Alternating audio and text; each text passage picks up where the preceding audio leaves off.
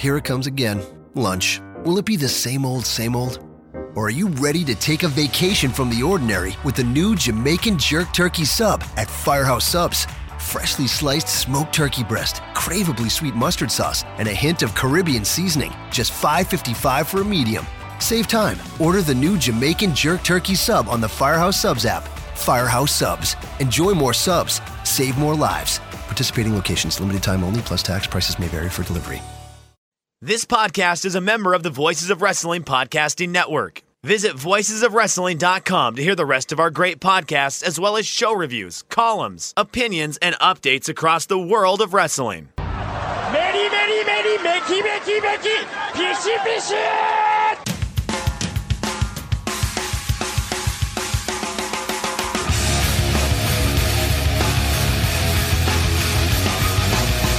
You are listening to the Voices of Wrestling podcast with your hosts, Joe Lanza. X out and go listen to some boring podcast where they're afraid of their own shadow.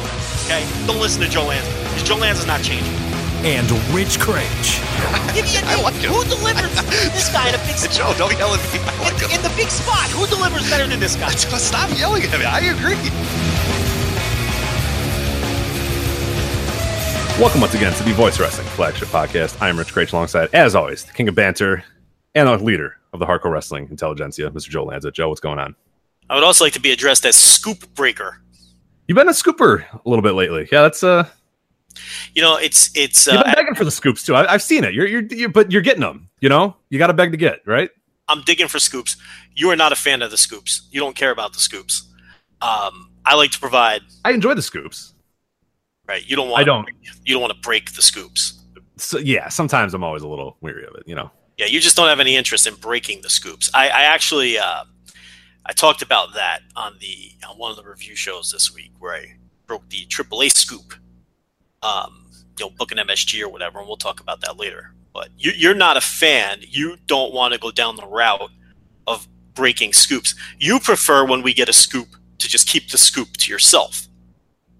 I think it's more that I'm very gun shy about the Cody one, the Cody going back to WWE thing that we had a few years ago. Because that one we were like, that makes all the sense in the world. We're going with it. We let off the podcast with it. We talked about it for an hour, and then people just always hold it. I mean, now people have kind of forgiven it, but for a while there, that was like our scarlet letter was like, yeah, but you guys said that Cody was going back to WWE. We're like, all right, yes, we did get that wrong, yes, but. So I still have the scars from that. Here's the thing. That's one blown scoop in 6 years, and everybody blows a scoop now and then, especially in wrestling. I mean, come on, wrestling. Everyone, wrestling quote unquote journalists, which we are not. And I hate the word journalist to begin with, and I would never call myself a journalist anyway. But everyone blows a scoop now and then. We got a pretty damn good percentage to only have one blown scoop. But that one really shook you, huh? It really did. It's really shook me to the core. I'm getting over it now, but you don't care. So you're there. You're taking every hack. You're taking every swing. See, I care about the strikeout. You know what I mean? Like, I don't want the clutch strike. I don't want to be Carlos Beltran. Like, Carlos Beltran had a great career, did all good stuff. We've now alienated 45% of our audience. That's fine. But Carlos Beltran, that caught looking, in the NLCS, like that. I don't want to be that guy. Even if he's a Hall of Famer, I don't want to be the caught looking to lose the NLCS guy. And that's kind of what the Cody scoop was. The big hook from Adam Wainwright, remember? Yeah, you just stared at it. Yeah, you got to swing. But that's the thing. But you're a swinger, and 30% of the time or whatever, you're gonna rope that for a double and win the game. But I don't know what I'll do. I'll lay down the bunt and try to outrun it or something like that. I just don't want to. You're willing to swing where I don't know.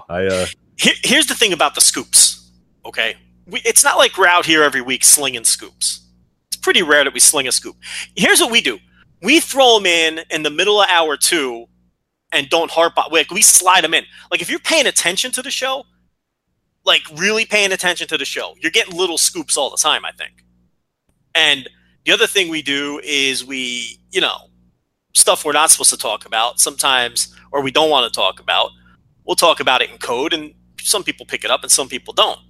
But, in terms of just blatantly reporting a scoop, what do we do? That maybe once every couple months? That. Yeah, probably even less. I mean, they tend to kind of come in. They'll come in like ebbs and flow. Like there'll be a week where we might have a few, or a month where we have a few, and then there'll be 6 months where we don't have any or whatever. So yeah, they come and go.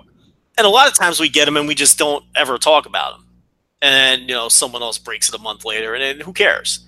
But this one I thought, look, Dave obviously had the information. I don't know why he just didn't, say who it was. That didn't make any sense to me. And someone just came to us and said, hey, well, I know who it is if you want it. And we said, sure. So, why not put it out there? Do you think Dave was protecting Conan or something? What is he doing?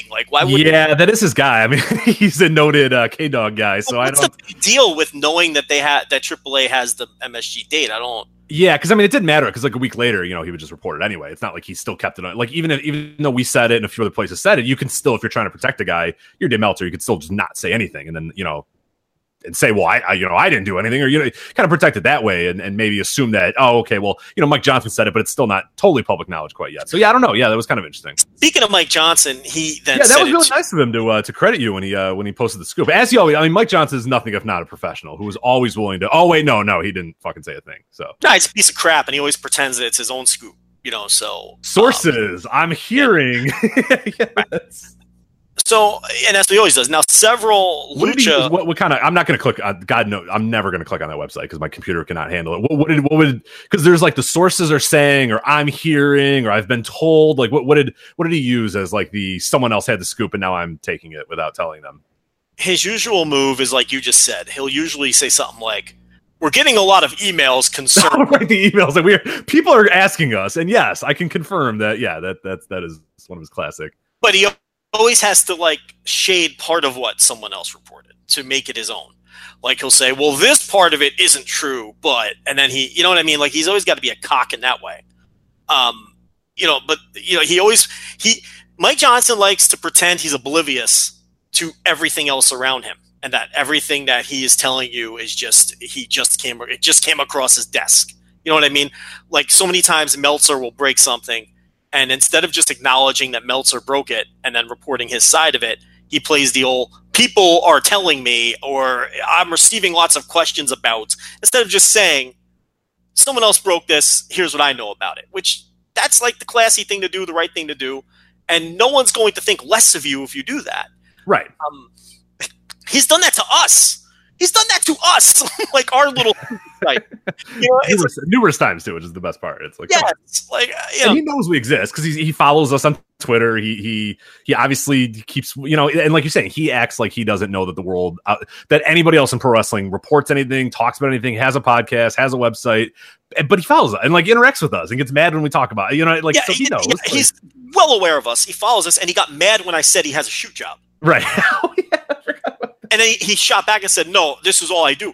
When right in his own bio is what I was going off of. Because in his bio, it said that he was some kind of editor of something. So that's what I was talking about. And he got mad because I said he had a shoot job, which he told people he had in his own Twitter bio. So the point here is he's definitely aware of us. There were several Lucha websites that did credit us by name. I couldn't read it because it was in fucking Spanish, but I saw Joe Lanza and I saw Voices of Wrestling, and with fucking clickable links and shit like that. You know what I mean? Yeah, which is rare too. So, you don't get that a lot. I think one of them, I'd love to credit them. Maybe Lucha Talk. Let me figure out exactly which one it was. It was one of those sites. Actually, put a link to the Patreon because so often you'll get the via these guys. It wasn't Lucha Talk. I forget where it was. It wasn't Lucha Blog either. It's not our good friend, the Cubs fan. I forget which one it was. It was some Lucha Blog, but it actually linked to the Patreon. It's oh, thank you. People just don't. A lot of times we'll get we said with the nodq.net or whatever, where it'd be hat tip to Wrestling Inc. for this link, and it's just this endless string of nobody crediting anybody, and in the end it's well, you have no idea that we did this, or they'll say Voice of Wrestling, but they won't throw a link in there. It's well, come on, you got to put a link, give us and it's funny make a little money here. Over the next 24 hours, I don't know if you noticed, but we actually got some subscriptions from a bunch of Spanish last names. Hispanic You're going to be really disappointed by the rest of our content, unfortunately. But that's Rich. That's even more reason to swing for the fences with scoops. It can make us some money. So there you go. So, but we're going to get into that later. We're actually, Rich, doing a lot of Lucha talk. This is a very get ready, call the kids in. This is a rare Lucha. I don't want to say Lucha heavy, but like we usually never talk Lucha. the extent of our Lucha talk is usually like maybe in the summer once a year or whatever for the big Arena Mexico matches. Maybe we're making fun of Lucha Underground, but that's it. Like that is all you get this year or this week. You're getting a lot. I'm looking at my list right now. I got like 3 or 4 Lucha topics, including a match we're going to go nuts about. So lots of Lucha to talk about, and it's like what we used to do, and then we haven't really done it in a year or two. You would get the world's worst previews of Triple Mania and the anniversary show. Yeah. Like you'd get the world's worst previews of those shows, and then we're like, why are we doing this? Like, it's like stick to your wheelhouse. But if you've been following what's going on in Mexico, particularly with LA Park, particularly with AAA, booking MSG, Jeff Jarrett winning the AAA Mega Super Heavyweight World Universal, title or whatnot. There's a lot going on down there, a lot we're talking about, and I've been watching a lot of this CMLL on these streams to try to keep up with this Rush LA Park deal. So there's a lot to talk about there, a lot that is worthy of discussion. And the great thing about, and once again, the great thing about nothing going on in WWE that's worth talking about at all with this 6-week gap between pay-per-views, the TV being very, ranging from mundane to terrible. It allows us to talk about other shit. We're probably going to do a solid 45 minutes to an hour on Lucha topics. We got another bouncing around the indies scheduled for today with some promotions that we almost never talk about or in some cases never talk about. You don't even know what's coming because those are a surprise, just like last week. I'm hitting you off with a surprise with the bouncing around the indies. We're also going to play a little game when we get into the bouncing around the indies. We got some New Japan stuff. We got some all-in stuff with some exclusive stuff. There's some scoops, Rich. We got some scoops. This is what I'm willing to give because I'll enjoy this scoop. So and you're passionate about this scoop. Yes, this scoop is a good one.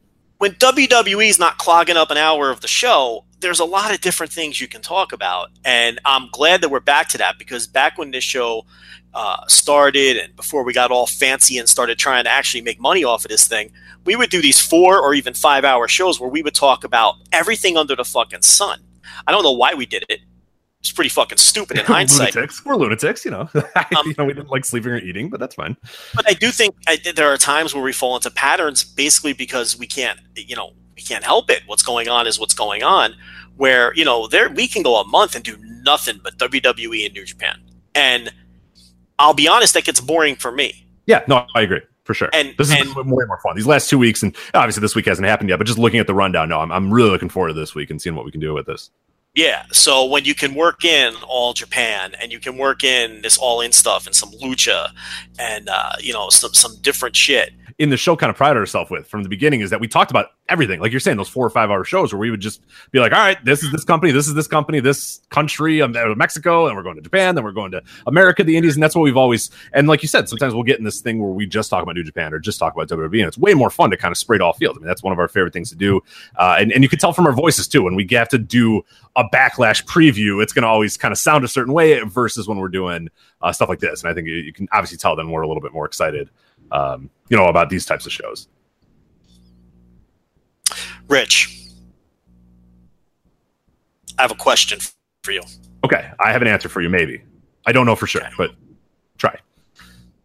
I don't have a question. I have a statement. I'm going to make a statement. Okay. Rich, if you ever shower or brush your teeth or make your hair look presentable, and I know you do all 3. Oh, of course. I have some great news for you. Do tell. Ready for that? Do tell. Come on, let's go. Spit it out. Dollar Shave Club has everything you need to look, feel, and smell your best. Do you like to smell your best, Rich Craig? I love a good smell. Yes, for sure. When I smell my best, the lovely Brittany always compliments me on how great that I smell. I like to, I get in the shower with my Dollar Shave Club products. I get nice and clean. I hop into bed like a porn star, right? and she says to me, "Wow, you smell like a man." Because that's what Dollar Shave Club does. It'll make you smell like a man. Dollar Shave Club has everything you need to get ready in the bathroom. You name it: shampoo, conditioner, body wash, toothpaste, hair gel, and the famous one-wipe Charlies that'll leave your tushy feeling tingly clean and peppermint flavored. All of Dollar Shave Club's products are made with top-shelf ingredients that won't break your budget. We promise that you will feel the difference because we have, and our wives have. Please, Plus, shipping is included with your membership. For just $5 right now, you can try a bunch of Dollar Shave Club's amazing products. You'll get the Daily Essentials Starter Set.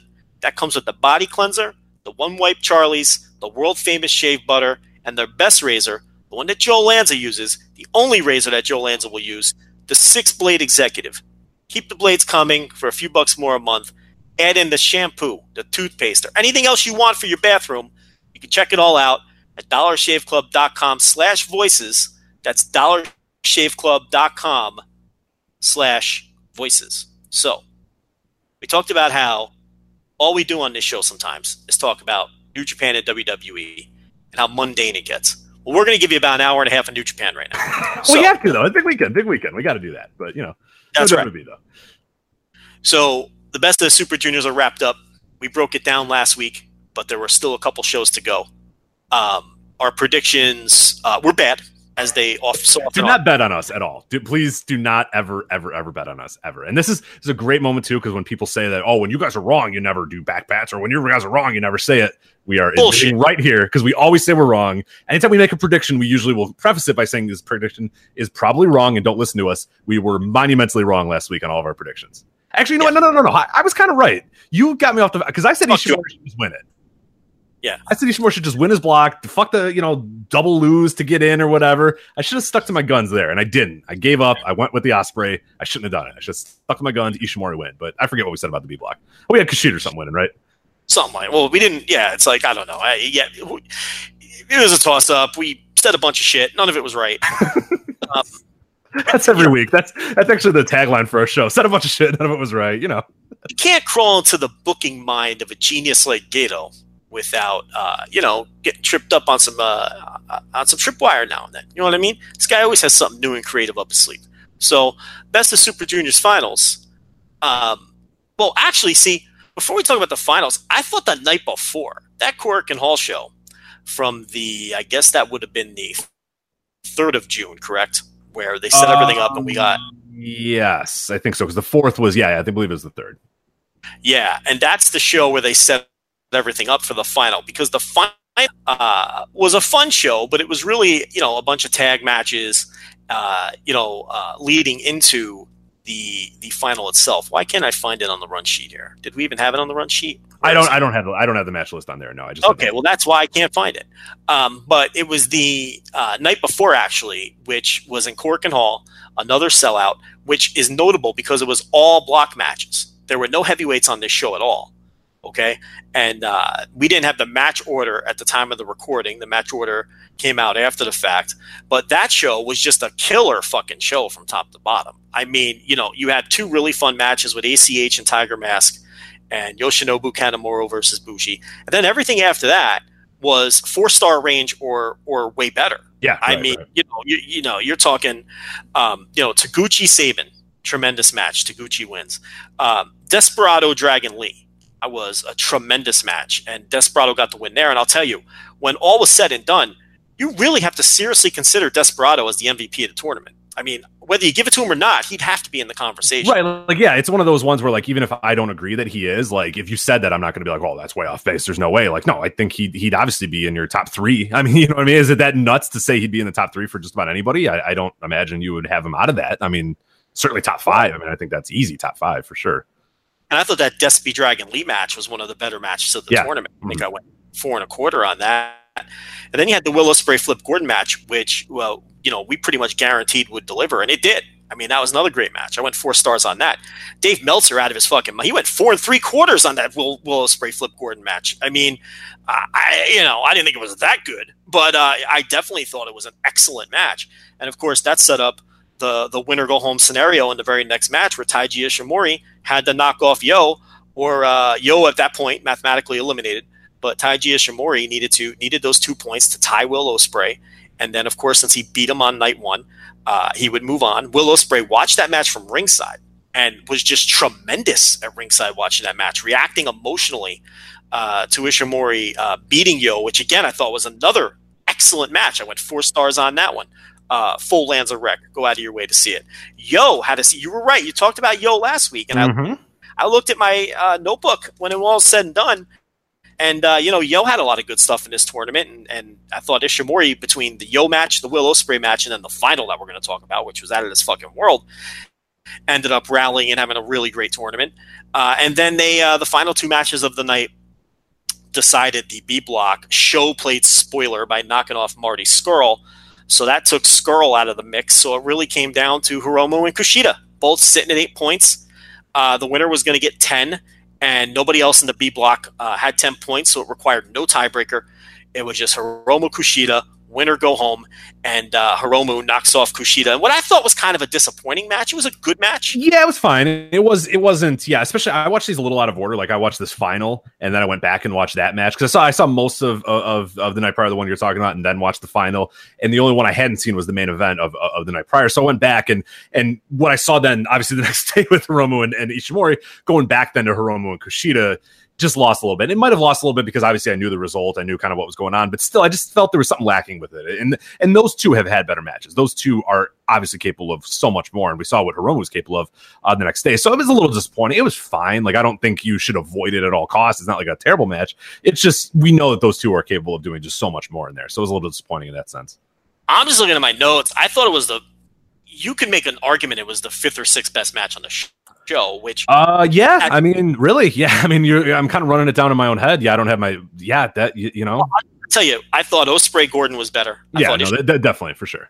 Ishimori Yo was better. Yes, I thought that obviously Desperado Dragon Lee was better. I thought that was the best. For sure. Yeah, so we got 3 already that it's definitely ahead of. It really comes down to what you thought of Sabin versus Taguchi. Yeah, and I like that. I'd probably put that above. Okay, then there it is. Right there, yeah, right. Yeah, for you, it's the 5th best match on the show for you. I think it was. Look, I thought it was a good match. I thought it was right in the same neighborhood as Sabin Taguchi. So it's really not outlandish to say it was anywhere from the 4th to the 6th best match on the show, and you wouldn't be wrong. It just never hit that next gear. I thought maybe it was 3.5 somewhere in that neighborhood. It wouldn't. Look, if it would have been the 5th match on the show, it's a perfectly acceptable match. But when it's the main event and it's deciding a block, you got to have a better match than that. But with that said, that's the last you're going to hear of bashing Hiromu Takahashi right. Because now we're going to transition to this finals show, which was the next night, Korakuen Hall, another sellout. Should be noted. I think, would they run Korakuen Hall 4 times on this tour? Do you have the stats on this? Let me see if I have it. I thought I did have the stats on that. I believe they ran it all 5. So they ran it 5 times. All of them sold out. They sold this fucker out 5 times. Now listen, it's Korakuen Hall, but here's the thing: you got to understand the heavyweight stars. I think Naito worked 1 show out of those 5, and I don't think Omega, Tanahashi, or Okada. I think they just came in for the last night, right? It was, yeah. So no, so those I don't know about Naito. I forget how many he was on, but for sure. So he worked at least 2. Yeah. So Tanahashi, Okada, and Omega only the final night. So 4 of those 5 were done without those 3 guys, without Tanahashi, Okada, or Omega, which is incredible. Incredible might be a strong word, but when you look at history of the best of Super Junior, it always needs heavyweight help to draw. But they've gotten it to the point where they can run shows in Korakuen. They can run 5 Korakuen shows on the same tour, some of them with none of these heavyweight stars, and still sell it out. That is a testament to what they've done to get Hiromu Takahashi and Kushida and Will Ospreay and to get these guys over as stars on their own and then have the guts to main event with Taiji Ishimori, twice out of the 5? The first night and the final night. A guy brand new to the company, unproven as a draw. So I don't know. I think that's impressive. Now, some of the middle tour dates didn't draw as well. It did hit a bit of a lag in the middle there, but overall it drew very well. And I'll tell you what, if you look, and we always talk about this, Rich, we talk about the effort that wrestlers will put in based upon what kind of crowd they're working in front of. And that's kind of where this tour kind of hit a lull in terms of match quality too. When they hit some of those middle dates where, you put it on New Japan World and there's a million empty seats sitting in front of you, you know what? That gets into the head of these wrestlers. They're not going to go out there and kill themselves, for a half-filled building in front of 800 people. They're going to save that shit for when they get back to Korakuen. So I think sometimes we do forget the human element. I know we touched on that a little bit last week, but I thought that should be fair to be known. But overall, the tour drew very well. And it's really a testament to how well the juniors have been booked overall and built up. And someone else, Evan Deadly Sins, pointed out that on the Dominion show, if you look at the past 4 years, the junior title match has slowly crawled up the card each of the last 4 years, higher and higher on the card. So that's something else that I hadn't even noticed, but that he had pointed out. Yeah, that's a great catch by him, and I think we'll talk about him obviously at length for the next 45 minutes or so. But Hiromu is a guy that and obviously we'll break down the actual match and what we thought of it right now. But he's the guy that definitely, like, as I was watching kind of the tour and watching this match and seeing just him capture this crowd in Corkin. And by the way, people that don't know, the finals was in Corkin for the first time in I think 5 or 6 years, because the place where they usually go is getting proofed for I think earthquake. It's getting like earthquake proofed because obviously Japan's getting the Olympics in 2020, so that arena was getting kind of retrofitted, or they're doing something to the arena to make it, sustain an earthquake or whatever. So they couldn't go to their normal arena. So it was in Corkin. So that's kind of a reason why it wasn't in, because it's usually in a little bit of a bigger arena than this time, but it didn't matter. I actually kind of liked it in the Corkin atmosphere because it's really, we always say that's kind of the big barometer there. Like the crowd in Corkin, usually if they're way into you, if they see you as a star, like that's a good indication that you're a fucking star. You know what I mean? Like if the Corkin is behind you and they're into everything that you're doing, you're going to be a star, or you're going to make it, or you're going to obviously do whatever. And Hiromu was obviously already at that point. But when I was watching this match in particular, and it brought up kind of what Evan Deadly Sins was saying about how, like, the juniors are kind of moving up the ladder, the third match on the top this year. And Hiromu was a guy that as I was watching this match and thinking about sort of the Hiromu experience and everything that's going on with there right now, he is the guy that really, I truly believe this. And Joe, I'm kind of curious on your thoughts. Do you see him as a guy that eventually will become the star of the company, regardless of him being a junior, regardless of whatever stable he's in? Like, he feels like a transcendent star. He feels like a guy that is going to be a huge deal in America, a huge deal in Japan, a huge deal whether he's a heavyweight, a huge deal whether he's a junior heavyweight. He just feels like this is a guy that could be a star. Look, I said when he first came back to the company and they were giving him the mega push, I said, this is a guy who's going to eventually outgrow the juniors and he could be a heavyweight star. I reeled back on that when they started doing the Daryl stuff. I'm not going to reiterate all those arguments, but if you notice, and this was pointed out by Lawson Luang of our site, no sign of Daryl whenever he's being pushed, which means New Japan also recognizes that it's a stupid gimmick and it's not a star gimmick. Is it something that could sell a couple of dolls off the website? Is it something that appeal to some people? Sure. But when they want you to take Hiromu Takahashi seriously, Daryl's out the window. They don't play games with Daryl, which is the right move. Look, I think that, yes, he obviously has the ability and the charisma. I don't know if his gimmick as it's currently instructed, I don't know if this crazy guy who calls Will Ospreay a cat, look, you don't want to change the basis of what got him over to begin with too much, but I think they can tighten him up and make him a little more serious of a character. Look, this is New Japan.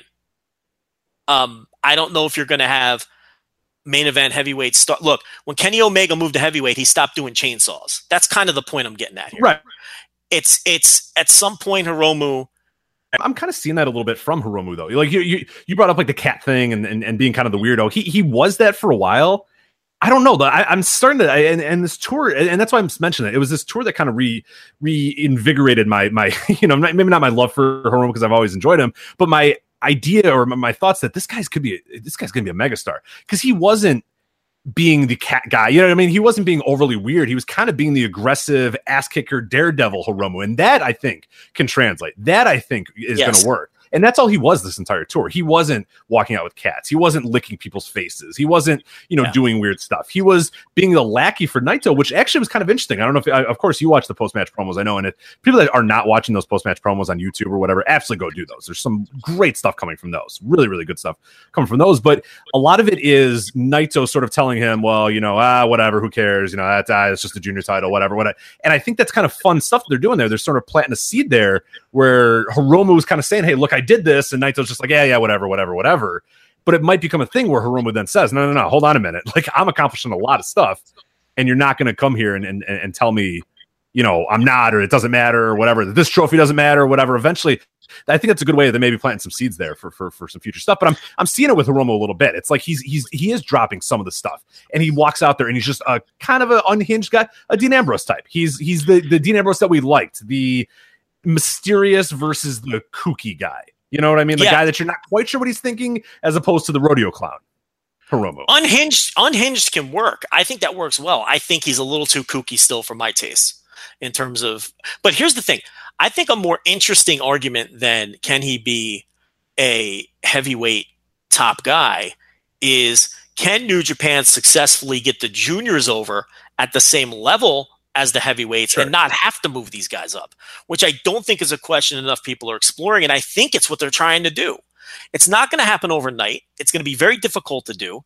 In hindsight, Noah should have did it in like 2005 instead of trying to move those guys up, and it did not work out. And they might not be, who knows? I mean, butterfly effect, they might not be in the state that they're in, but it's going to be hard to convince the traditional Japanese audience to accept the juniors on the same level as the heavyweights. But here's the caveat. New Japan is creating a bunch of new fans who aren't married to the old ideas. Mm-hmm. So, maybe the idea here with them slowly moving up the card and having all these great charismatic junior stars, like I'm watching this tournament and thinking, you know what? Will Ospreay should be a heavyweight. I mean, he's big enough, he's credible enough against the heavyweights, and I'm like, shit, they could probably take this title off him and make him a heavyweight drawing star. But then I'm thinking, but wait a minute, if you've got Will Ospreay and Hiromu and Kushida, and you're building up guys like Desperado, who's doing the best work of his life, why not just try to elevate all of those guys and keep them where they are, and then have yet another top line drawing title in the company?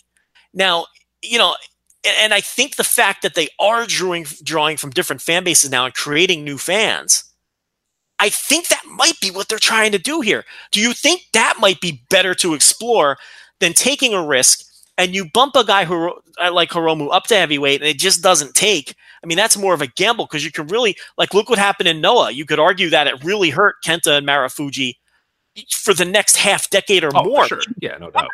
When they failed to move, it's instead of going that route, why not move the whole fucking division up? You've got charismatic enough stars to do it, and you've got guys in the pipeline. When you're talking about guys, look, we always talk about Sho and Yo and how, oh my God, Sho looks like an ace. Too bad he's only 5'6". Well, fuck it. Why can't the juniors be aces? Why not move up the whole division? And you've got a guy like Kawato coming back who looks like he's so, I think that's the question that we all need to start exploring, rather than, should Kushida work a G1, or should they move Hiromu up? Or, I wish Sho was 3 inches taller. How about we move all those fuckers up collectively? What do you think of that? Yeah, no, I've always kind of been in that way and thought that was the way to go is you have, I don't think there's a big issue with like main eventing a show with juniors. We saw it a little bit. What was it was a few years ago. It was Kushida and Kushida versus Bushi, and it was in I think it was in Ota Ward Gym or something. One of those buildings that holds about 3,000 fans. Now, it was like the third show of whatever. I forget what tour it was or whatever. But that was a big moment. We talked about it at the time. Like, that's an interesting thing that they're doing here.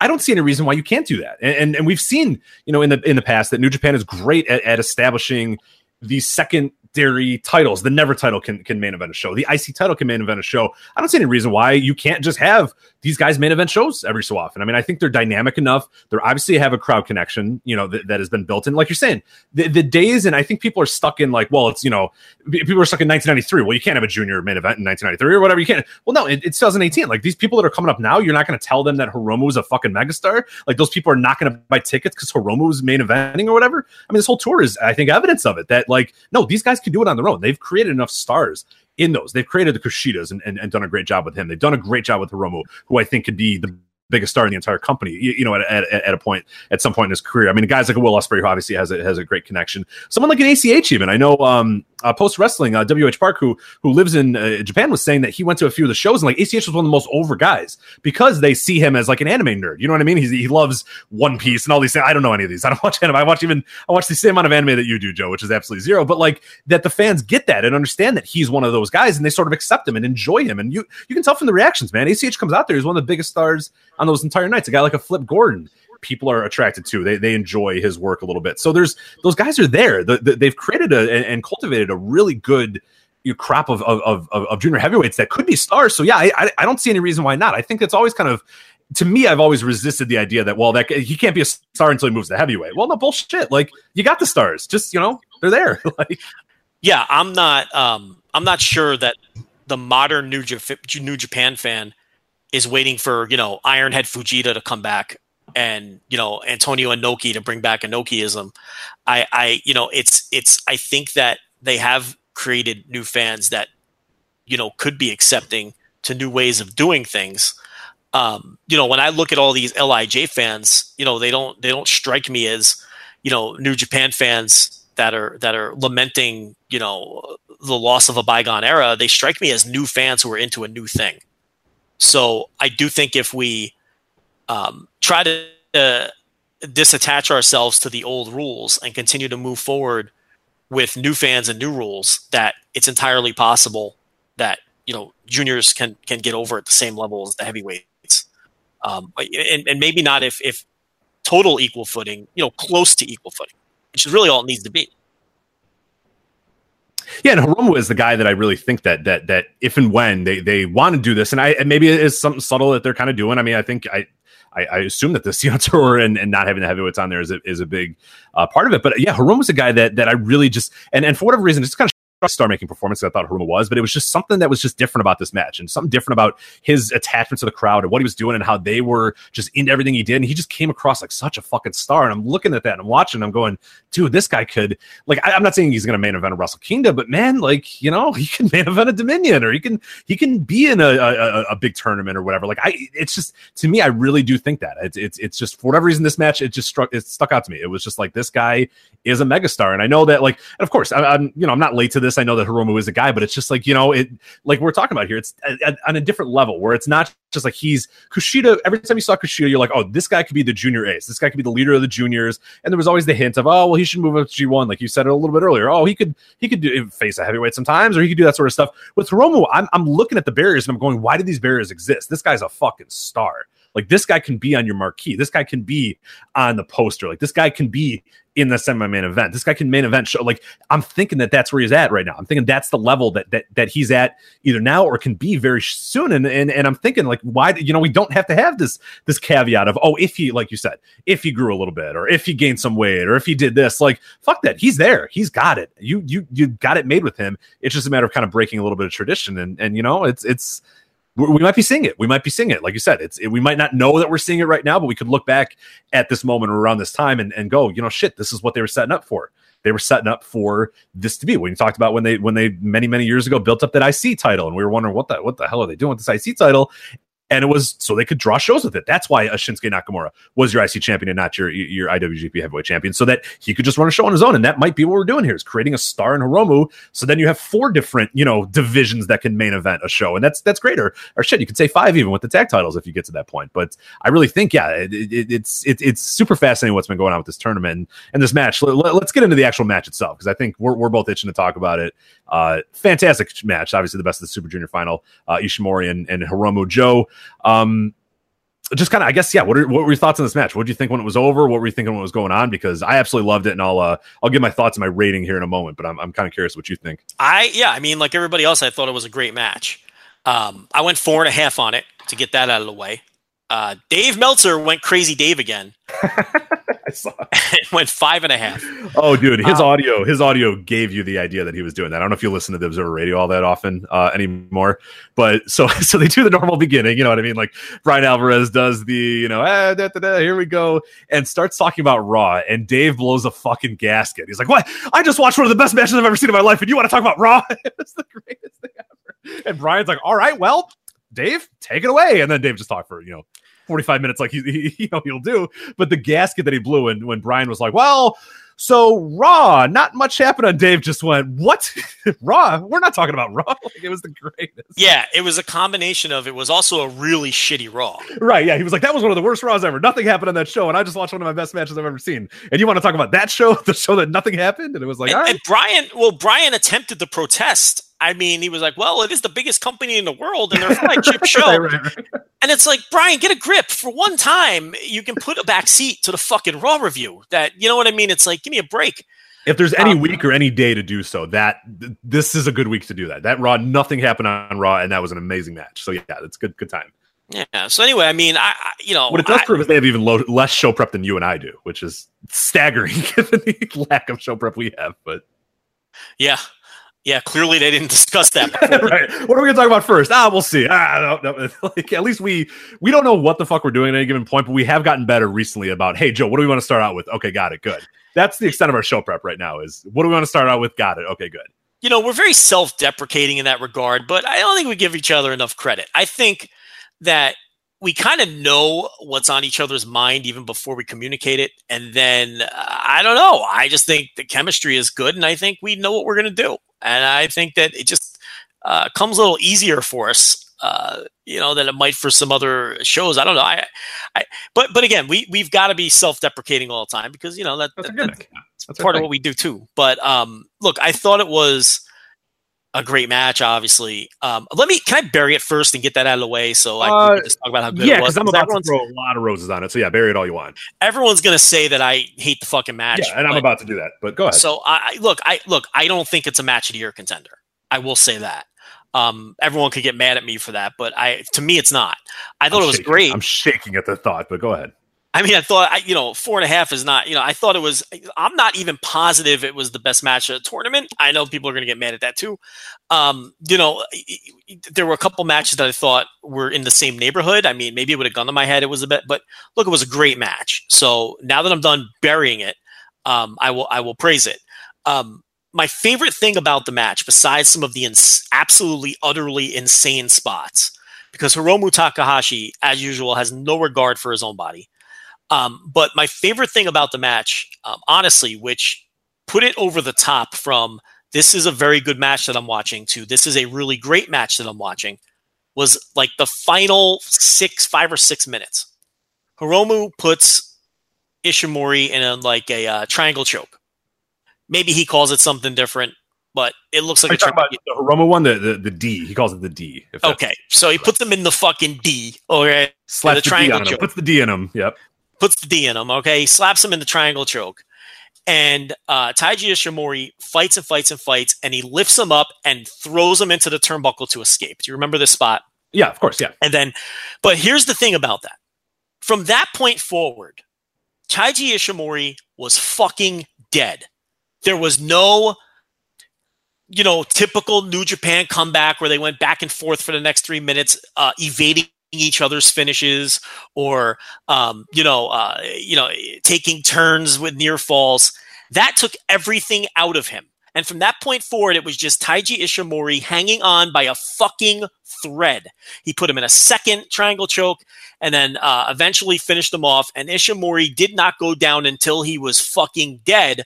But from that point in the match on, he was hanging on by a thread. It was a totally different sort of match finish that New Japan usually does in a main event. And that really put the match over for me. Taiji Ishimori's performance in that little closing 5 to 6 minute stretch, combined with the story that they told, combined with Hiromu Takahashi's utter insanity throughout the whole match, by the end of it, I said, you know what? That was fucking great. So I really appreciated that final 5 to 6 minutes. And for me, that put it over the top. Yeah, and I think I'm trying to remember the match. I believe it was Hiromu and Sho, I believe, was the match where Hiromu had him in the D and had him locked in, and Sho was trying everything he could to do a powerbomb out of it. He was trying to lift him up, and it was like 3 or 4 times he tried to lift him up, and on the 4th time, he just collapsed and just tapped out or whatever, which I thought was a cool little spot. And then kind of not necessarily a callback in a sense, because that's probably how everyone's going to try to get out of the match. But when you watch the tournament, you see that one guy, the younger guy, the maybe less strong guy, of course, when you look at Ishimori, he looks like a guy that obviously could, powerbomb at the D. But I like that idea that Sho tried to do it. He couldn't do it. He just collapsed and succumbed to the tap out.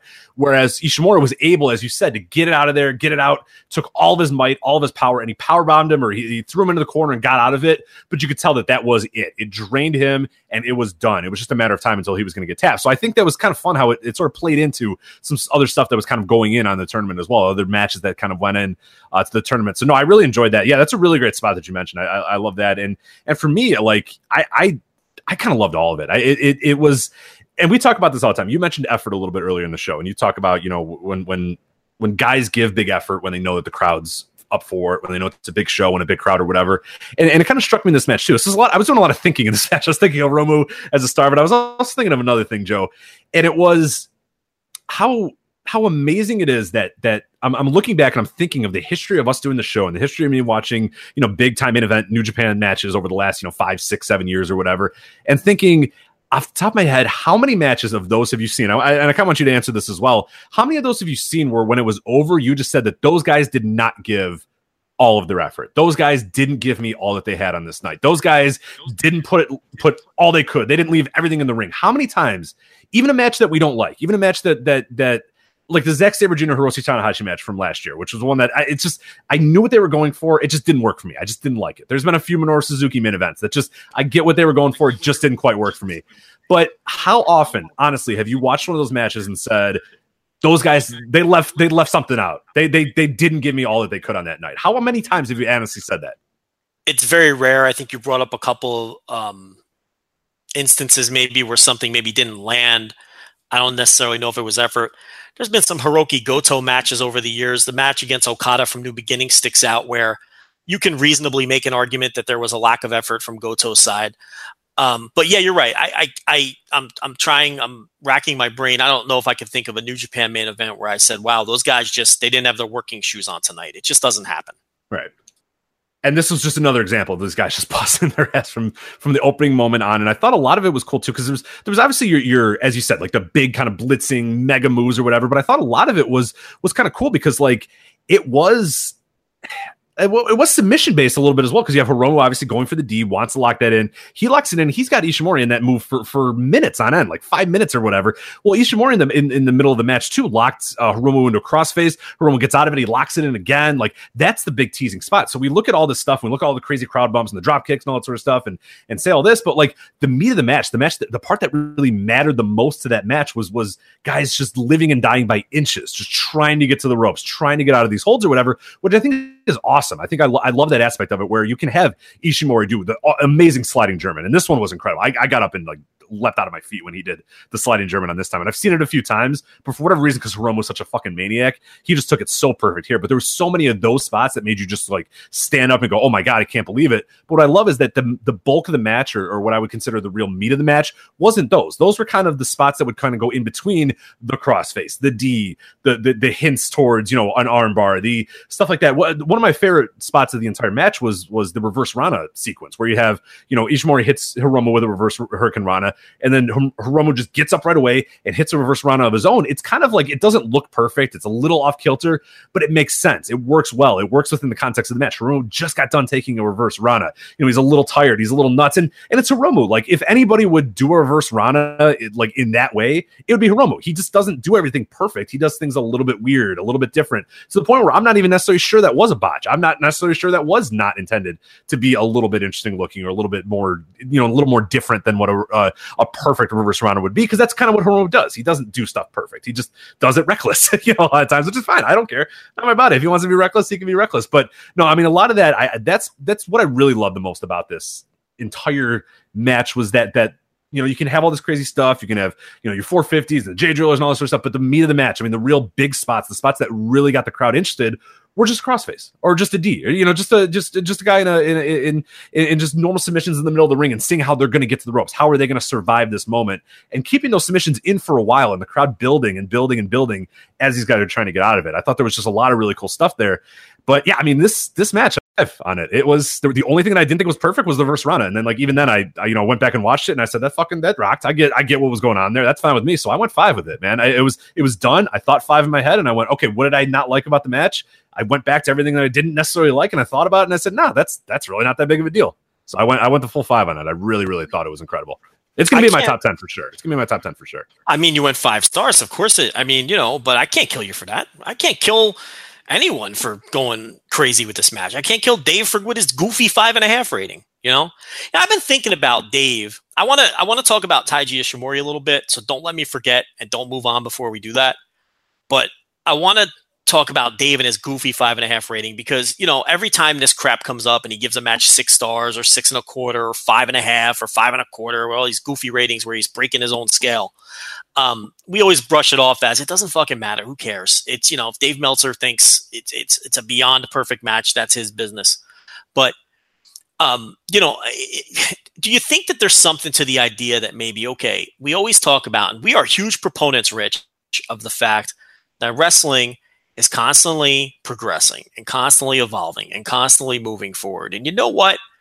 Maybe something that was a 5-star match in 1989, you don't want to necessarily say, oh, well, it's a fucking 3-star match now, but maybe the shit happening now is just more impressive and it's better and it does deserve to be 5.5 stars. Do you think there's anything to that, or do you think we're going to get subtweeted to death? Oh, we're going to get subtweeted because to I death, just said sure, it. yeah.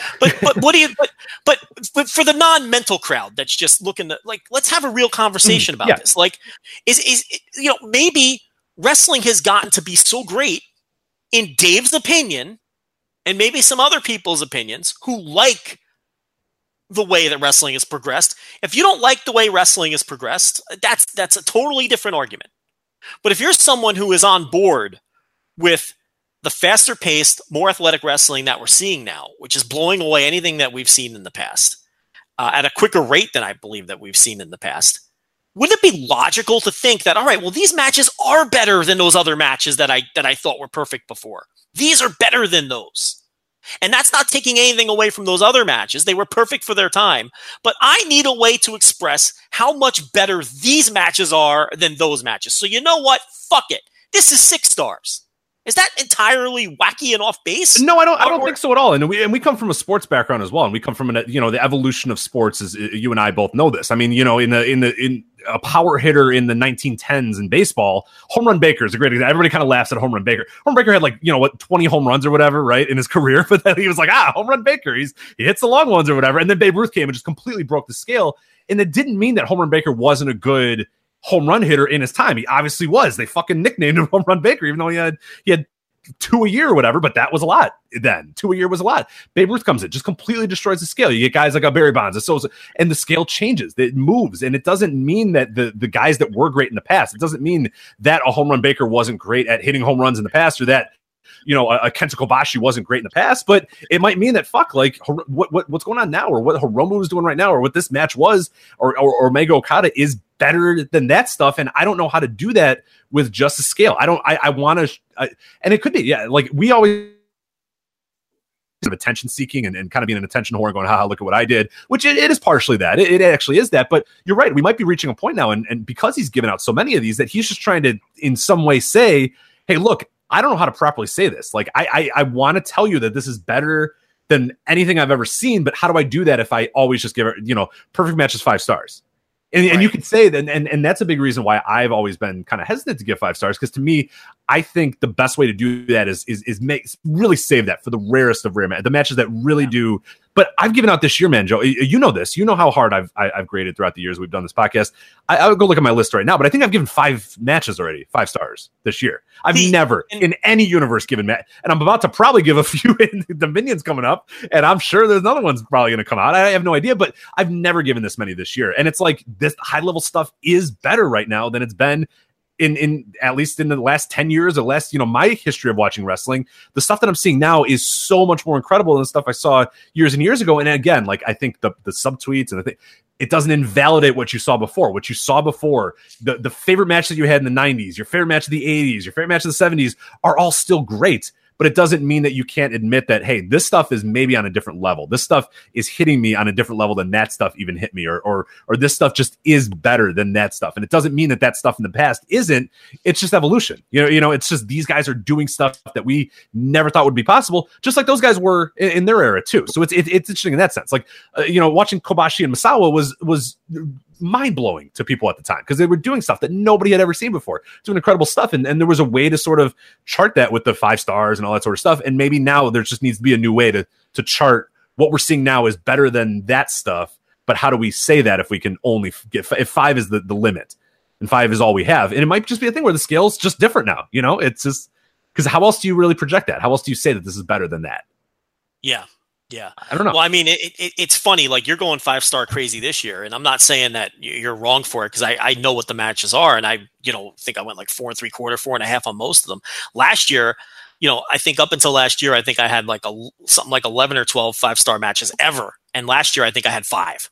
So last year was my year where I went crazy with it. This year is the year you're going crazy with it. This year, I only have 1 so far, and that was Riddle versus Ospreay at WrestleMania weekend.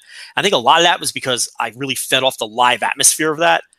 It was a great match, but I think being there live and just going mental with Suit Williams and Allen and all these guys, it just helped that. I mean, but and to go back to your other point, Frank Home Run Baker.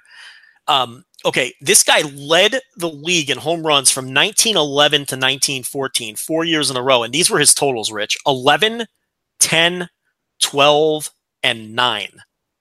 Okay. But yeah, again, his nickname was Frank Home Run Baker because he was the preeminent home run hitter of his time. But standards do change. The standards have changed for home. They quickly changed when Babe Ruth stopped pitching.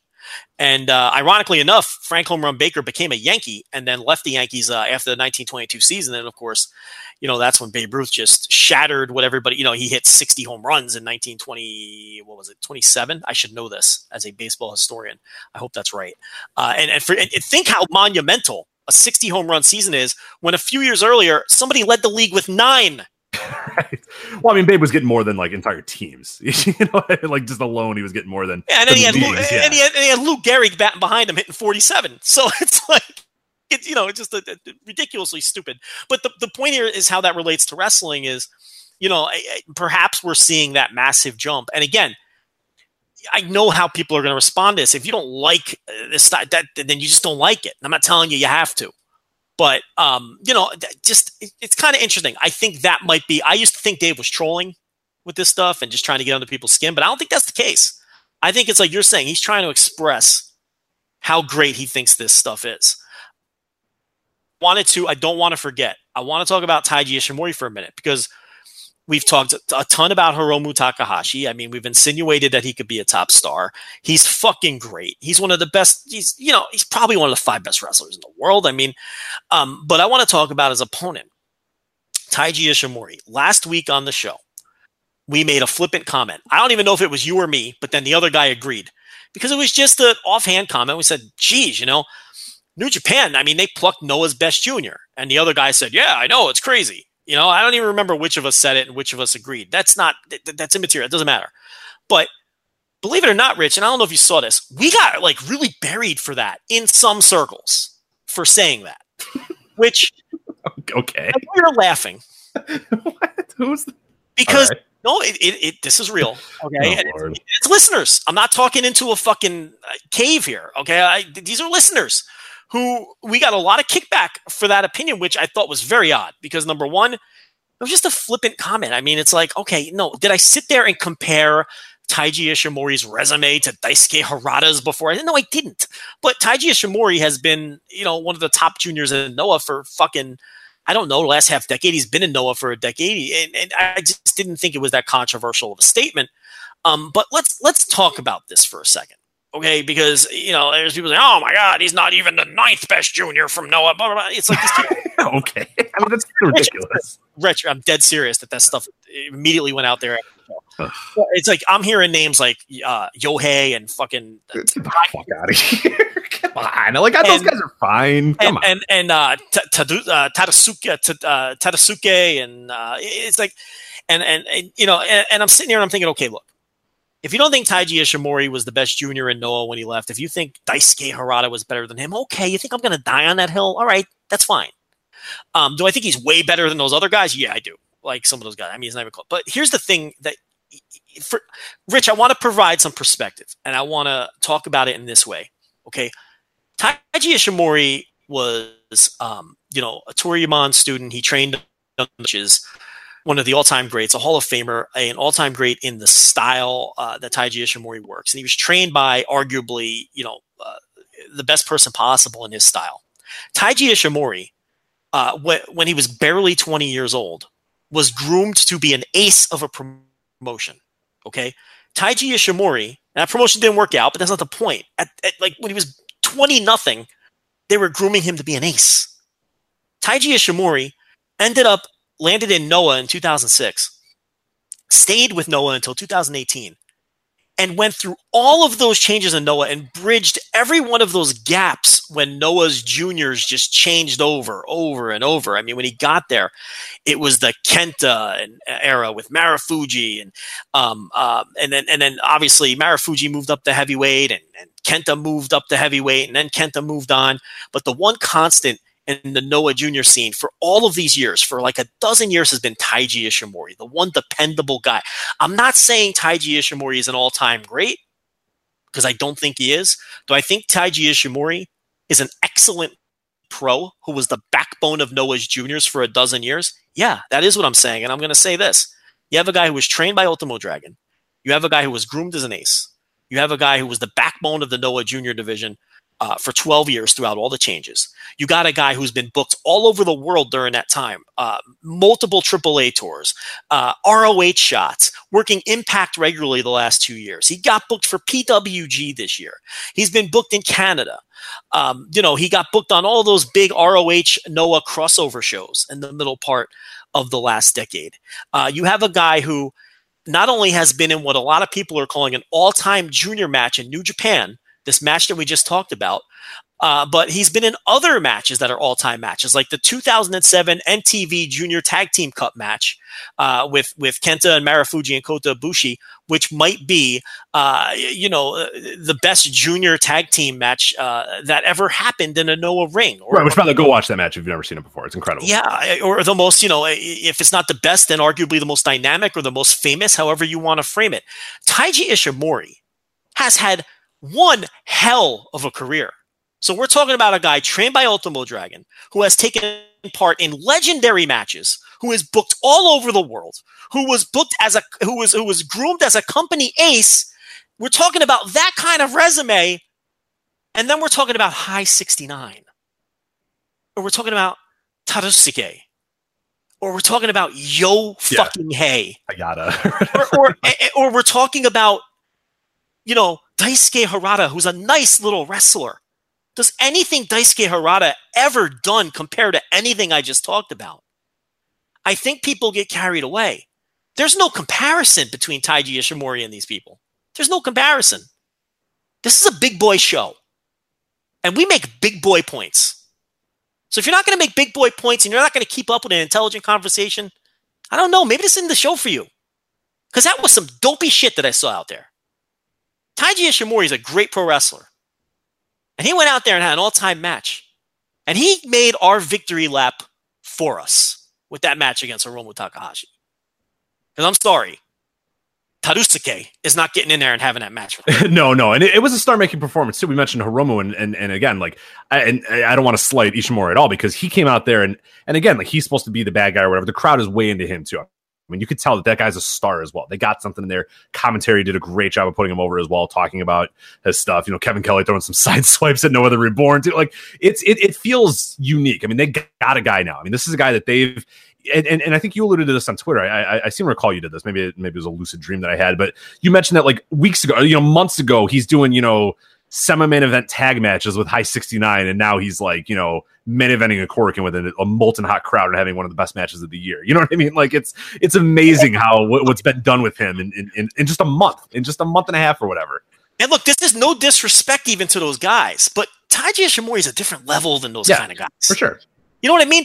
And I like... and he knew he was, and that's why he said, I want to go to WWE. I'm going to go over here for a little bit. Oh, wait, I'm sorry, I'm going there. All right, sorry. Like, I had to lie. Because he knew he was toiling around in Noah the Reborn. And again, like, we like Noah. We root for Noah. You have admitted many, many times that Noah's like your favorite promotion of all time. Like, Rich, I'm a Noah cheerleader. Right. You want that to be the best company in the world. You would love if Noah just exploded and we would lead off every single show talking about Noah. You don't root for Noah to be bad.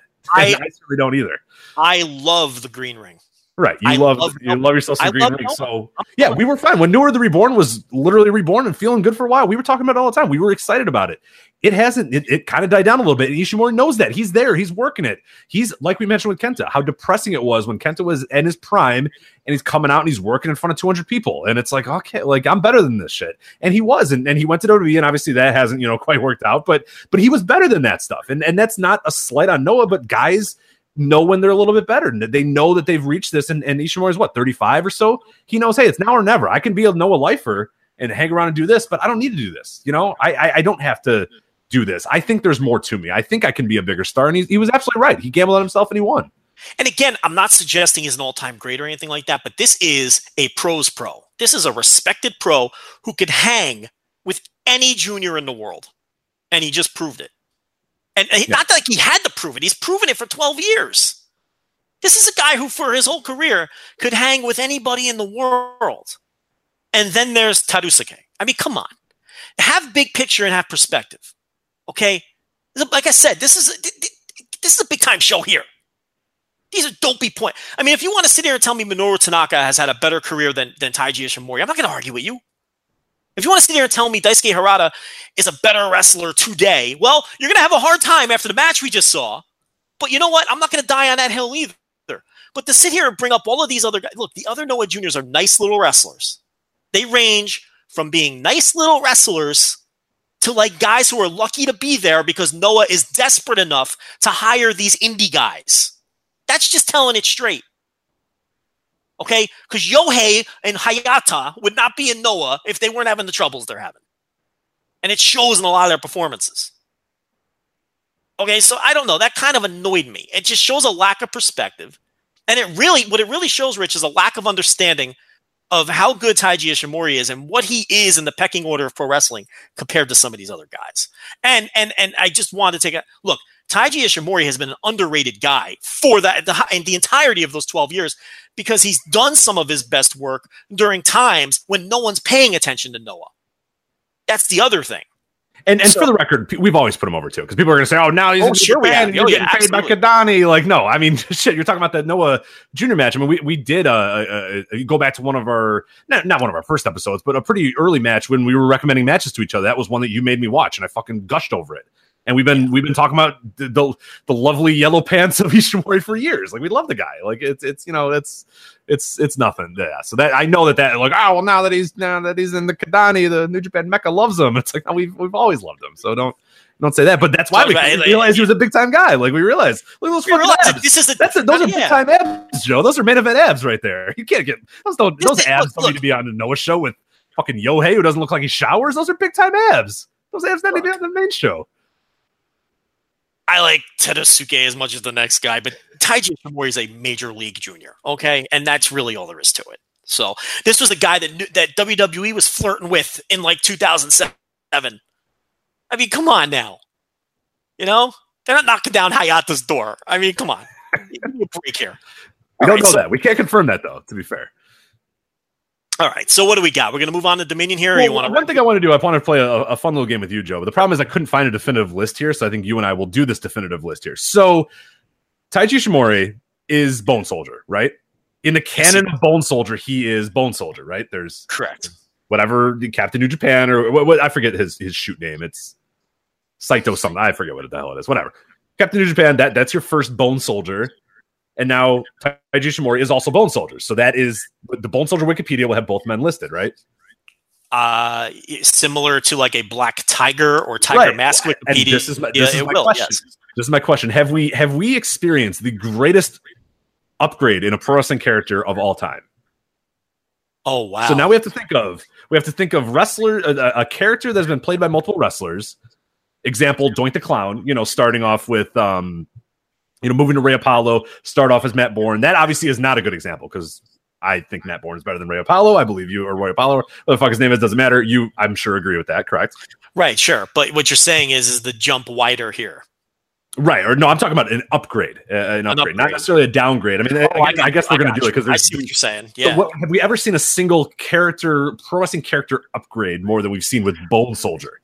Right, because obviously, by the way, because Captain New Japan fucking sucked. So this is like monumental upgrade. So no, there probably isn't, but at least it was a fun exercise to see other guys that have sort of upgraded. Like you even look at a Tiger Mask, but again, like you got Misawa, but shit, before him you had great guys under the mask as Tiger Mask. So is that an upgrade bigger than Ishimori versus Bones or versus Captain New Japan or whatever?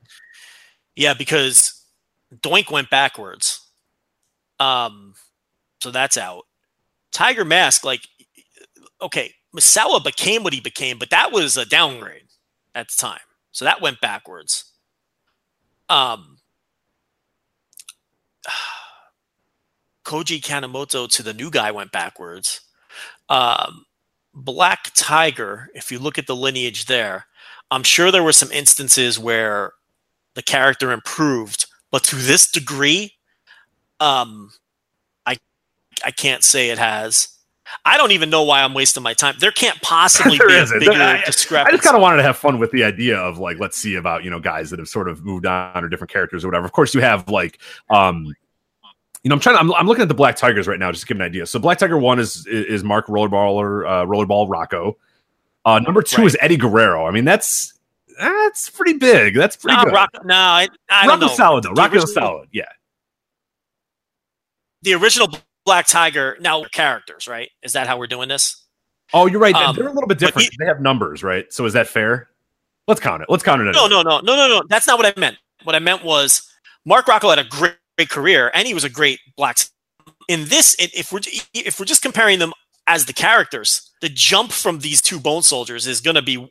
I mean, Eddie Guerrero might not have been as good of a Black Tiger as Mark Rocco to begin with. Yeah, I see what you're saying. We're kind of stripping it, like you're saying. Yeah, I see what you're saying. We're looking at individual guys, and that's not really fair because we're not crediting Eddie Guerrero's 2005 as Black Tiger. It's just we're crediting the few years he was Black Tiger. So that's one. I was trying to think of like Sin Cara. That one's kind of minimal. I mean, you got the Mystico to the Camacho or whatever. That I don't know. That's pretty neutral. Which again is a great example because Mystico was so bad as Sin Cara. Right. Like he was way worse than he was for the rest of his career. So there actually was a pretty decent jump from Hunico. Or Hunico, I said Camacho. Right, Mark actor. But I said Camacho. Yeah, you said Tongaloa. They were a unit in NXT, so you got confused. That's true. Right. You know what I mean? They were riding on the bike to the ring together. That's why you got confused. Even though he's Tongan. You're Mexican, whatever. It's fine. Even though, like, that was a pretty... yeah, I mean, you're not going to find a jump as wide as it. Let's go into Tiger because, you got, like, who was the one beforehand? Like, maybe we can find something there. But again, it's not like Tomohiro Ishii's performance as Black Tiger is the same as Tomohiro Ishii's performance is now. Yeah, because if you look at the lineage here, so you got Eddie Guerrero, then it went to Silver King, and then it went to Rocky Romero.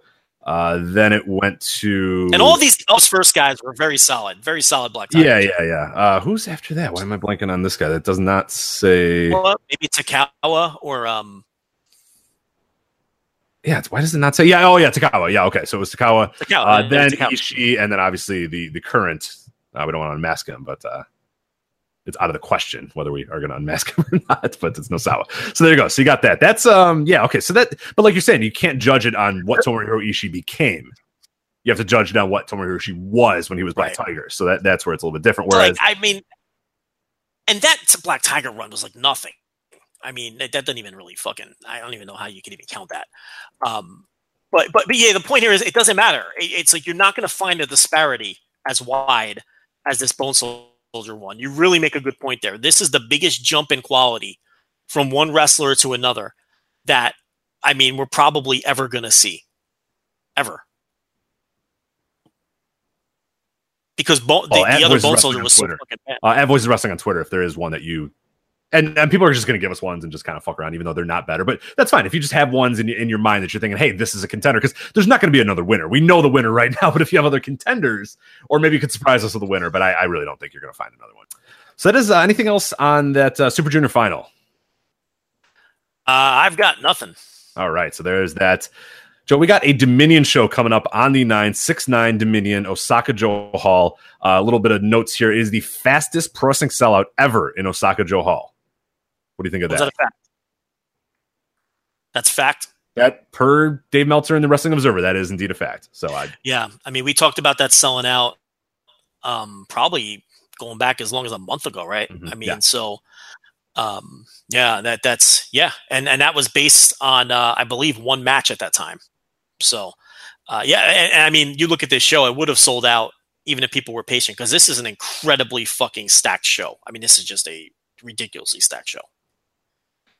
Big match, of course, is going to be Okada and Omega. We'll talk about that one, I think, first and kind of work our ways through the other matches. But yeah, I mean, that main event, no time limit, 2 out of 3 falls, IWGP Heavyweight Championship. It's got Okada versus Omega. Just a little bit of background on this. The series is tied 1-1-1. Obviously, they have a 3-match series at this point. You have, of course, 1 draw in there.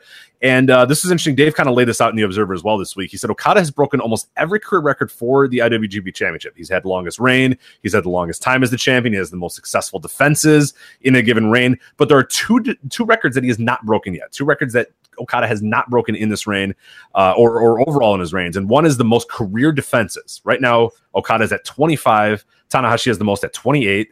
And the other one is most title reigns over a career. Tanahashi has that with 7. Okada right now has 4. So I think Dave was just kind of alluding to that because I think a lot of the big mystery of this match and a lot of the intrigue and a lot of what we're going to talk about is, Joe, is this the time? Does Omega defeat Okada? Does he win the title? Is this amazing reign over for Okada? Does Omega take the title into San Francisco? What do you make of this? Is that, you know, what are you kind of feeling now a few days out from this? Because it's been interesting. I think it's really split 50. I don't know that anybody has a good read on who's going to come out, you know, from this match. And Joe, I want your stone cold lock prediction that everybody should bet their house on. I mean, I think it's a coin flip match, and I don't think there's a wrong decision. No. I think that there were 2 points during this Okada reign where it wouldn't have been the wrong decision. This one and Naito at Wrestle Kingdom. Neither of those would have come off to me as the wrong decision.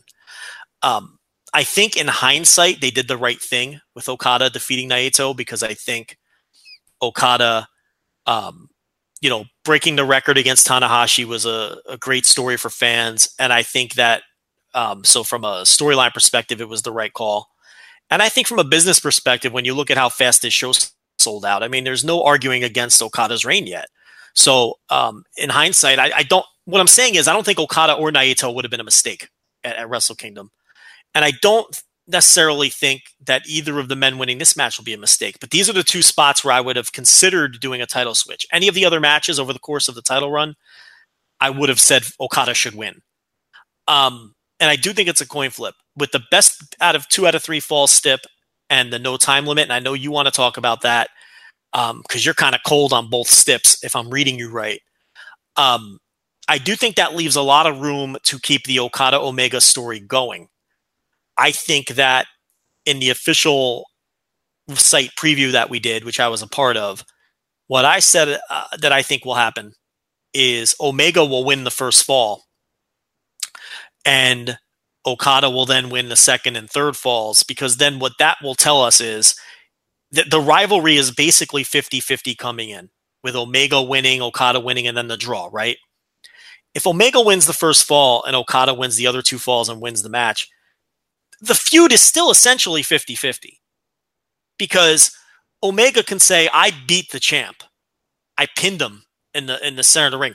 Omega will have 2 victories over Okada, but Okada will still have the belt. The belt will still be elusive to Omega.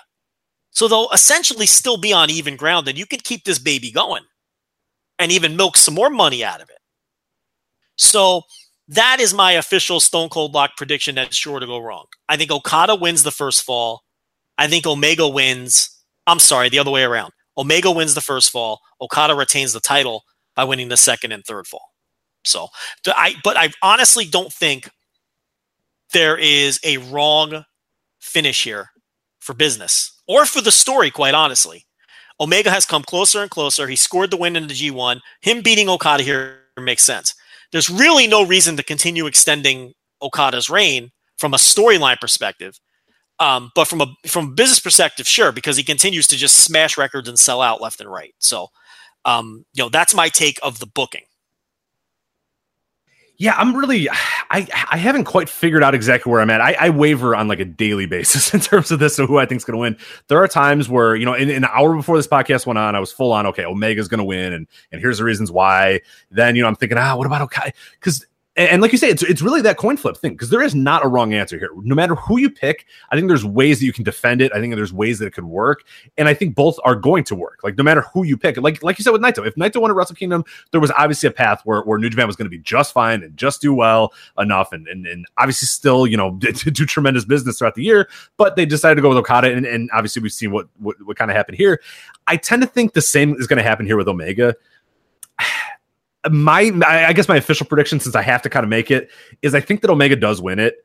And I think for the reason that you kind of stated there, that Okada has done it all as the champion. We've seen him do it. He's beaten Tanahashi's record. He's done that. He's eclipsed that. Is there anything more to really tell with Okada? Is there anything more to really do with that story other than he's still champion and he's still doing that? From a business standpoint, I get it. Why you would want to, the gravy train's going. Why would you ever stop it? But at a certain point, it's always good to, and we always talk about this all the time, it's always good to sometimes anticipate beforehand and maybe react before, or be proactive versus reactive. Like, do it now, knowing that, hey, maybe in a month or so, people are going to get real sick of it. Not that I think that they're going to get sick of the Okada thing, but maybe it's a good idea to just kind of end it. I mean, you've done everything you can with it, and I think, to me, the way I charted it out is less about Kenny Omega and the story of Kenny Omega. And I think there's stuff you can obviously do with Kenny Omega. Obviously, he brings the title into San Francisco. That'd be a big moment. He can bring it to his little show in Daytona Beach or whatever. You can do some other stuff with it. He can do some fun things with it. And I think obviously he's a good draw. And if even if he has a title for only a few months, they'll be fine. Like, I think the company will be fine and everything will be good. To me, though, I think the path with Okada gets a little bit more interesting if he loses. Then it's okay. Now he goes into the G1 trying to get back to this moment. Then he becomes an immediate G1 favorite. Because if he has a title going into the G1, I mean, yeah, he could win the G1 as champion, but that seems a little too dominant even for Okada. That seems a little nuts. So I think it just, to me, if Omega wins here, it opens up a lot of possibilities. Now Wrestle Kingdom is, okay, how do we get to this? Because we know, I think you and I both think, and I think, gun to our head, it would be Okada and Naito at Wrestle Kingdom the next year as well, with maybe the roles reversed. Maybe Naito is the one who's defending it against Okada. Maybe Okada wins the title back after winning the G1. I just think there's more paths if Okada loses here and Omega wins the title, because now he's in the mix. Now Okada's got to kind of fight for it. Naito's out on the outside looking in. Other guys are kind of looking. It just opens things up a little bit more. Whereas Okada, if he wins again, you kind of look at it, you go, okay, yeah, Omega can say, hey, we're kind of tied and maybe I should get another shot. But this just feels right. I don't know. Just for whatever reason, it feels like the moment is right for Omega to go out there and just win it, and for Okada to end and then just kind of tell a different story. We've seen the same story with Okada for a while, and I'm not complaining because I love it and I enjoy it and I've been all aboard. But I think now is a very good time to kind of chart a new path and get some new people in the mix and get some new stories to tell on the top of the card. So for me, I think Omega winning is probably the better decision. And to me, I would like it a little bit more. But saying that, next week if Okada comes out, if they have an incredible match and Okada wins, I'm not going to complain, and we're not going to say, well, this is it and this is shit and I can't believe they did this. I think we'll know when we have enough trust that the way the story they're telling is going to work out. I just think there's probably a little bit more to the story if Omega does win. What do you think about that?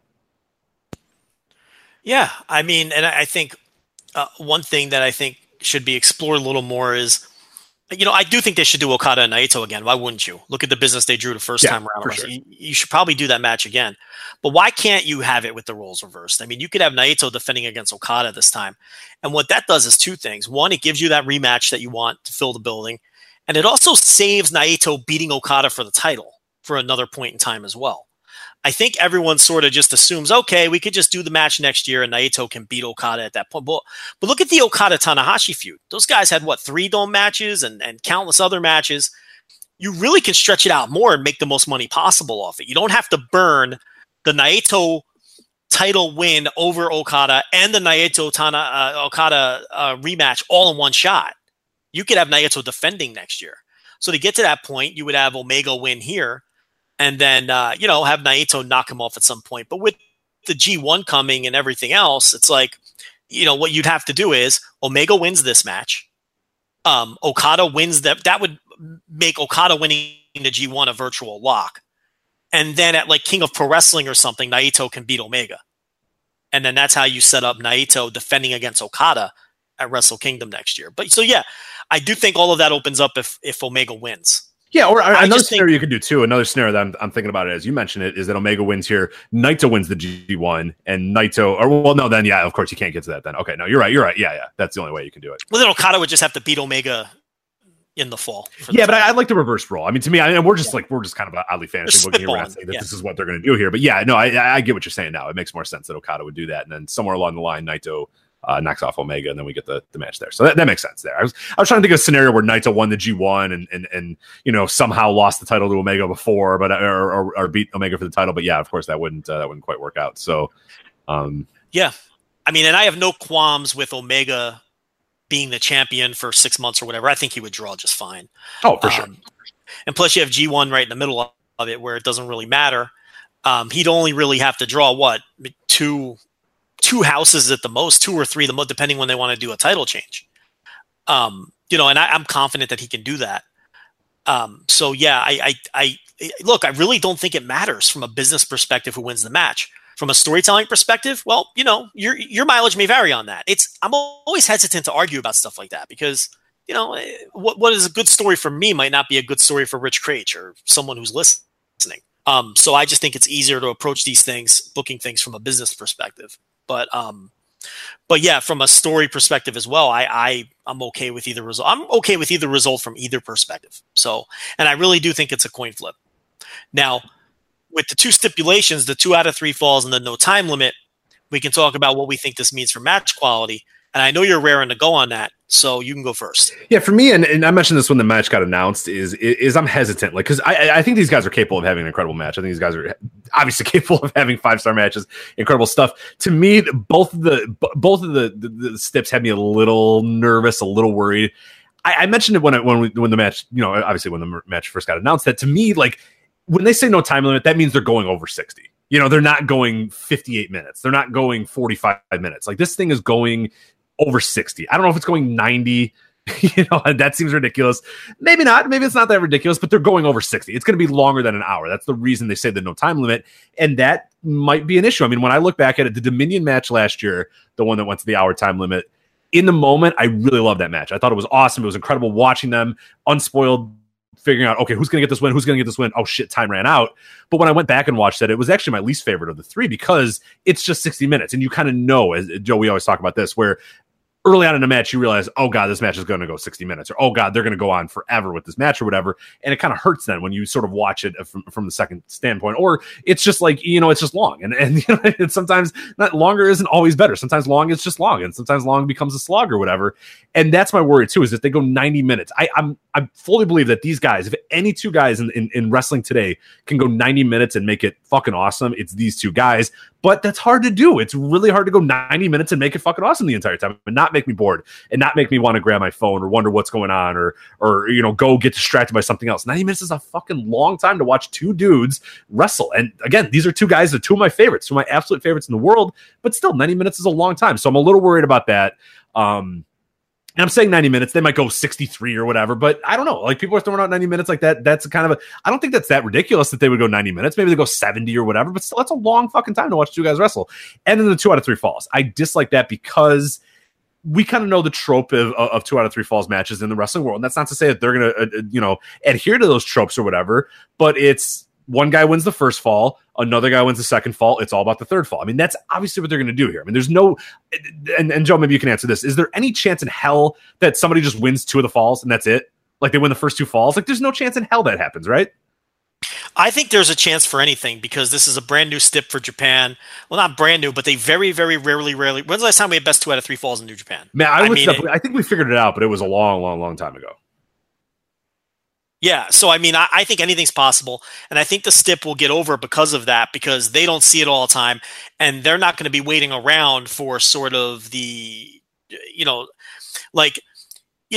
Lucha, you see lazy best 3 out of falls match all the time. In the United States, sometimes certain audiences will sit on their hands until the 3rd fall because they know the first 2 are going to be 1-1.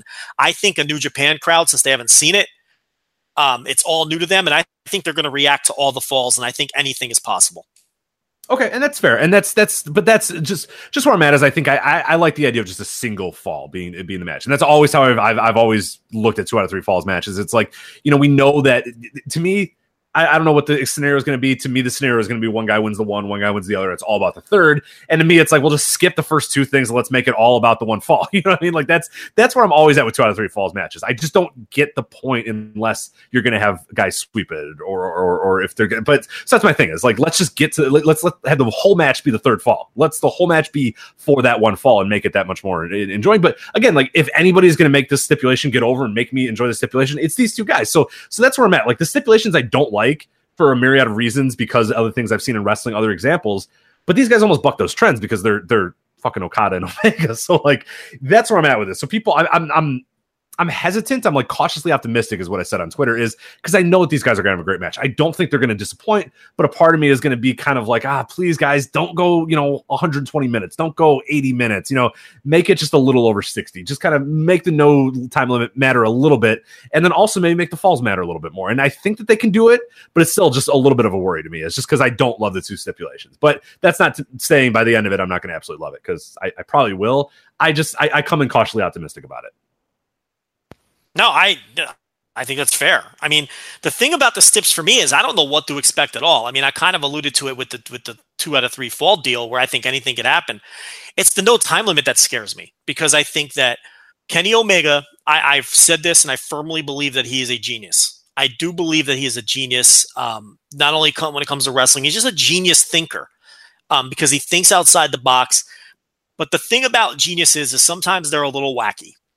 And not everything that Kenny Omega concocts in his brain lands. And I do think that there have been times in his career where he's overly ambitious, where he attempts things that just don't work. And giving him not only a 2 out of 3 fall to deal with, but also no time limit to work with. Right. When the gimmick that these two guys have had is that they have these matches that, go on forever and ever and ever, and sometimes don't have a conclusion or don't reach a conclusion until they're past it. I mean, he might come up with some wacky shit that just falls flat. We might be seeing Tully Blanchard in the ECW arena and a time limit draw with Shane Douglas where it just gets fucking shit on. It doesn't work, because he might just get overly ambitious here and outthink himself and really just go completely over the head of the viewer at this time around and bore all of us to fucking tears, or do something that's just so excessive that it goes overboard and we can't enjoy it. That is a possibility. No, absolutely, it's a possibility. Because one of the guys that we bring up all the time is a guy like a Bryan Danielson, is another wrestling genius or whatever, and he's talked about many times the 80-minute match that he had or whatever with Austin Aries. He wanted to go 120, and he's realized him and Aries are in the ring, and they're realizing this is not working. We got to let this go. Like this is. We had this idea, we had this ambition, it's not fucking working, we got to go home now. And, it's obviously 80 minutes into the match, but these guys had a plan to go 120. Like, these guys wanted to go for 2 hours. And it's like, and that's, these are these guys, like you said, sometimes you take these big risks. Like, and Omega is absolutely one of those guys that I know. We talk about the thinking man's wrestler. He has not stopped thinking about how they can go whatever. I don't know. We have no idea what's in his head. It's impossible to even try to figure out what's in his head, but we know his ambition, we know his drive, and we know, like you said, his genius, and that could be a detriment at times too. And like you're saying, that's where I'm worried. That's where I'm worried that we're like 100 minutes into this thing, and it's like, oh, okay, dude, like we get it. Like I know, I understand what you're trying to do, but like I'm over it. Like I got things to do, man. It's a Saturday. I got it. So it's like one of those things where that's where I'm kind of worried. It could be incredible. It could be like at the end of the 120 minutes, I'm standing up and going, oh my God, I can't believe I just saw that. Or it's 120 minutes in and I go, oh, thank God. That was 2 hours of my life that I'm never giving back. Like, I love these two guys. I love Omega, but man, he got too ambitious or too big for his britches there. Because like that Austin Aries Brandon Danielson match, I don't really like it. I've watched it before and I fucking hate it. Like, I don't even really, I mean, I'm kind of iffy on like the Punk Joe matches, and there was a while there where the indies were all about like the super long matches or whatever, the big super indies, in the Ring of Honor and stuff, and IWA Mid-South did one too, and I don't really like all those matches because they're just too long. Like, I don't really think that you need to tell a story that long, but these guys want to do it. These guys are ambitious. They think that they can do it. They think they can tell it, and sometimes you can, but it's risky, and that's where I'm a little, I don't know. That's why I'm a little cautious about this match, is because I know Omega's thinking in his head, man, I got this. No time. I can do whatever I want. And sometimes that's not always the best. Sometimes it's good to be in the confines of something. Yeah. I mean, this is at the risk of looking very stupid next week. I'm not entirely confident that this will be a great match. And, we're talking about Kenny Omega and Kazuchika Okada. Right. They've already had 3 great matches, and they have great matches in their sleep. But I'm with you. The time limit scares me. It scares me more than the 2 out of 3 falls. I'm not worried about that. I'm with you on that. Yeah, the 2 out of 3 falls they'll make work one way or another. The time limit scares me. The time limit is scary. Absolutely. Interesting. I did polls on Twitter, New Japan polls, and I asked, who should end Okada's reign, and Omega was a runaway winner. Now, I don't know if that's like a recency bias thing since he's the one getting the title shot. But I mean, I was stunned at how much he ran away with that poll over Naito. And then I also asked, do you think this match will go over or under 90 minutes? And, overwhelmingly people thought it will be under 90 minutes. I'm not so sure. I can see. I don't either. Yeah. And I'm not sure they can hold my attention for 90 minutes without just a superhuman endurance athletic performance. I am not going to come on here and praise a match where, the second fall is 45 minutes long and it's a side headlock. I can't do it. I can't sit through that. Now, I don't think that they'll approach it that way. Kenny Omega's not going to approach any match that way. That's just not who he is. But I would not be stunned if it's over 90 minutes at all. But I just hope that it's not. One thing that I want to mention, then we'll talk about the other Dominion stuff here. There's been a lot of interesting stuff about who's going to be at the ringside, the other stories going on with these guys. Obviously, you have Kenny Omega and Cody and their ongoing story. The stuff with Kota Ibushi has been interesting, too, where people are asking him, hey, are you going to second Kenny Omega down to the ring? And these are all going on in the post-match promos that we're talking about on YouTube. And he's kind of said, hey, we'll see. I don't quite know. Do you make anything of that? Is that something where you kind of keep your eye on and go, okay, Kota, if Kota's the second, that means this? Did you read anything into that? Or are you worried, like, is Kota turning on Kenny? You know what I mean? Like, I don't know. So there's anything can happen in this fucking match. I have no idea what's going on. There's so many different wrinkles and so many different moving parts. But does Kota Ibushi's presence change anything to you? Does that make anything feel a little bit different if Kota Ibushi's ringside? I wouldn't be stunned if Omega wins the title if they do an Omega Ibushi, title match. That wouldn't stun me at all. I think that match will draw big. Golden Lovers were hot for the first quarter of the year. It's cooled off a little now, but I think that match would draw. So if he's at ringside, I don't think it changes my opinion of who's going to win. But I do think that, can I see him stepping through the ropes and putting out a challenge? Yeah. I think that'd be cool as fuck. And I think that I think that'd be an awesome match, and I think it would draw too. Do you see any larger, like, American style story here where Kenny Omega turns on a Ibushi or Ibushi turns on Omega or anything like that? They don't usually tell that story, but I don't know. Like, there's a lot that can go on with these guys because Cody's involved, the Bucks are involved. Like, I don't know. It's interesting. I don't know. That's not usually what they tell on, especially on with these guys. But I don't know. I can't help but think there's something a little weird going on with Kota. Probably too soon for something like that. And I don't think that even if Omega wins, that the IWGP title is going to be muddled up with the Elite storyline. Right. I think New Japan will keep that stuff separate the best that they can. I don't think that you're going to see, Cody angles and guys turning on each other like this is WCW in 1990. I just don't see that. Kota swivels the hips and hits Omega with a chair and shakes Cody's hand, and Kota Ibushi's the newest member of the Bullet Club. No, Yeah, I mean, I'd be a little disappointed if they went that route. Now, if they want to do small angles within the Elite to set up title matches and stuff, and look, that's fine. But I wouldn't go full NWO with it. No, I hopefully they don't. I'm really hoping they do not, because I would not like that at all. But I think what they're good about is like looks. You know what I mean? Stares. It could be a thing where Omega does something and Ibushi gets in the way and they kind of look at each other. You know what I mean? Like nothing like he's going to swerve the hips and hit him with the chair, but a little thing like, hey, like, a little dissension maybe among the ranks. Or Cody comes out and Ibushi saves Omega and Omega fully leaves the Bullet Club. Stuff like that. You know what I mean? Like not necessarily affecting the match directly, but little things that you can little nuggets that you can sort of work into other stories as they go on.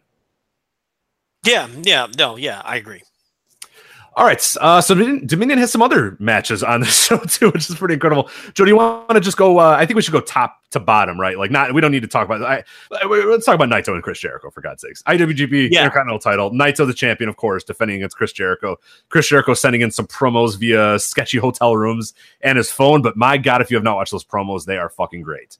The promos between these two, they're all on YouTube for free and subtitled. Go watch them if you have not seen them. Incredible build going on with this match. Yeah, and it should be noted, there's not a single young lion on this show. There's not a single throwaway tag. Every single match is part of the larger canon of the stories being told in the company, and they all mean something, which this is just a fucking stacked show. It's almost as if, world-class tag teams sitting in their fucking office looking at people complain about how you can skip half of any New Japan show and like, we'll show these fuckers. Can't you just see Gato? Like, yeah. And then in that voice too, in that exact voice. He's like, oh, yeah, skip this match, Gaijin fool. Yeah, skip these matches. I could totally fucking see that. But yeah, so anyway, we've got Naito and Jericho, which this is another match which I think is interesting and can go either way. I think any of the titles on this show can change hands, and I wouldn't be shocked if they all change hands. And it's one of those things where people say, oh my God, 4 or 5 title changes on one show. That's overkill. Rich, let me ask you a question. Why do people say that? What does it matter how many titles change on a show? Have you ever heard a good reason why it's bad to have a lot of title changes on one show? And where do you? It's just like a thing that people have just said. And no, I don't give a shit. I mean, if they all make sense, if they all that's have totally shit. Who cares? That's shit people say, right? That there's too many title changes. Right, like you'll get 2 title changes in a WWE pay-per-view early, and you're like, well, there's no way that title's changing then. And like a lot of times that's not even true. It's not even backed by fact, I don't think. And it's like, I think we're all guilty of it. I'm sure I've said it at some point too. So I'm not just sitting here saying that I'm some kind of brain genius that has never thought that way. But I think that's one of those things that wrestling fans get in their brain. And I don't know why we think these things. Why can't every title change on a show? Why is that a detriment in any form?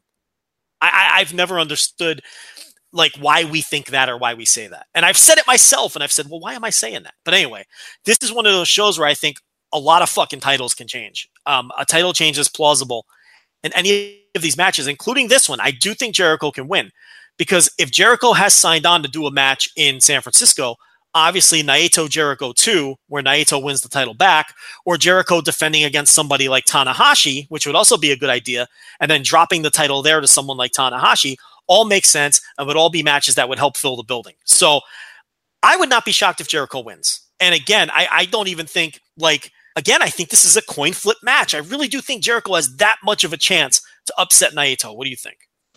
Yeah, I do too, and I think it makes a lot of business sense as well to move it to Jericho, and Naito doesn't need the belt. You know what I mean? Like Naito, he literally does not need the belt. He has no time for it. He doesn't give a shit about the belt. Whereas Jericho, I think it'd be cool to have it do that, and it would ramp up some of the San Francisco stuff. It would ramp up the future, and it would be cool because it would let us know that Jericho is, at least for the time being, going to do a few shots. I don't know if it's full. It's obviously not full time. He's not going to do 100. He's not going to be working there for the next 5 years or whatever. But it lets us know that okay, we're getting another Jericho match at least. We're getting at least one more. I think it'd be cool, and it would be big news if I'm New Japan and I'm looking at okay, we got this San Francisco thing coming out. We got access. We got all this sort of stuff going on in America. I think having Chris Jericho win the title, you're getting headlines everywhere. But it's not necessarily like you're giving it to some guy just to get headlines because it's still fucking Chris Jericho. It'd be fine if Chris Jericho won, but I think if you're looking at that, Chris Jericho wins IWGP, that's going to be a headline everywhere. It's going to be a big deal everywhere, and it's going to maybe help the San Francisco thing, maybe help whatever it is. And yeah, so I would 100% give it to Jericho.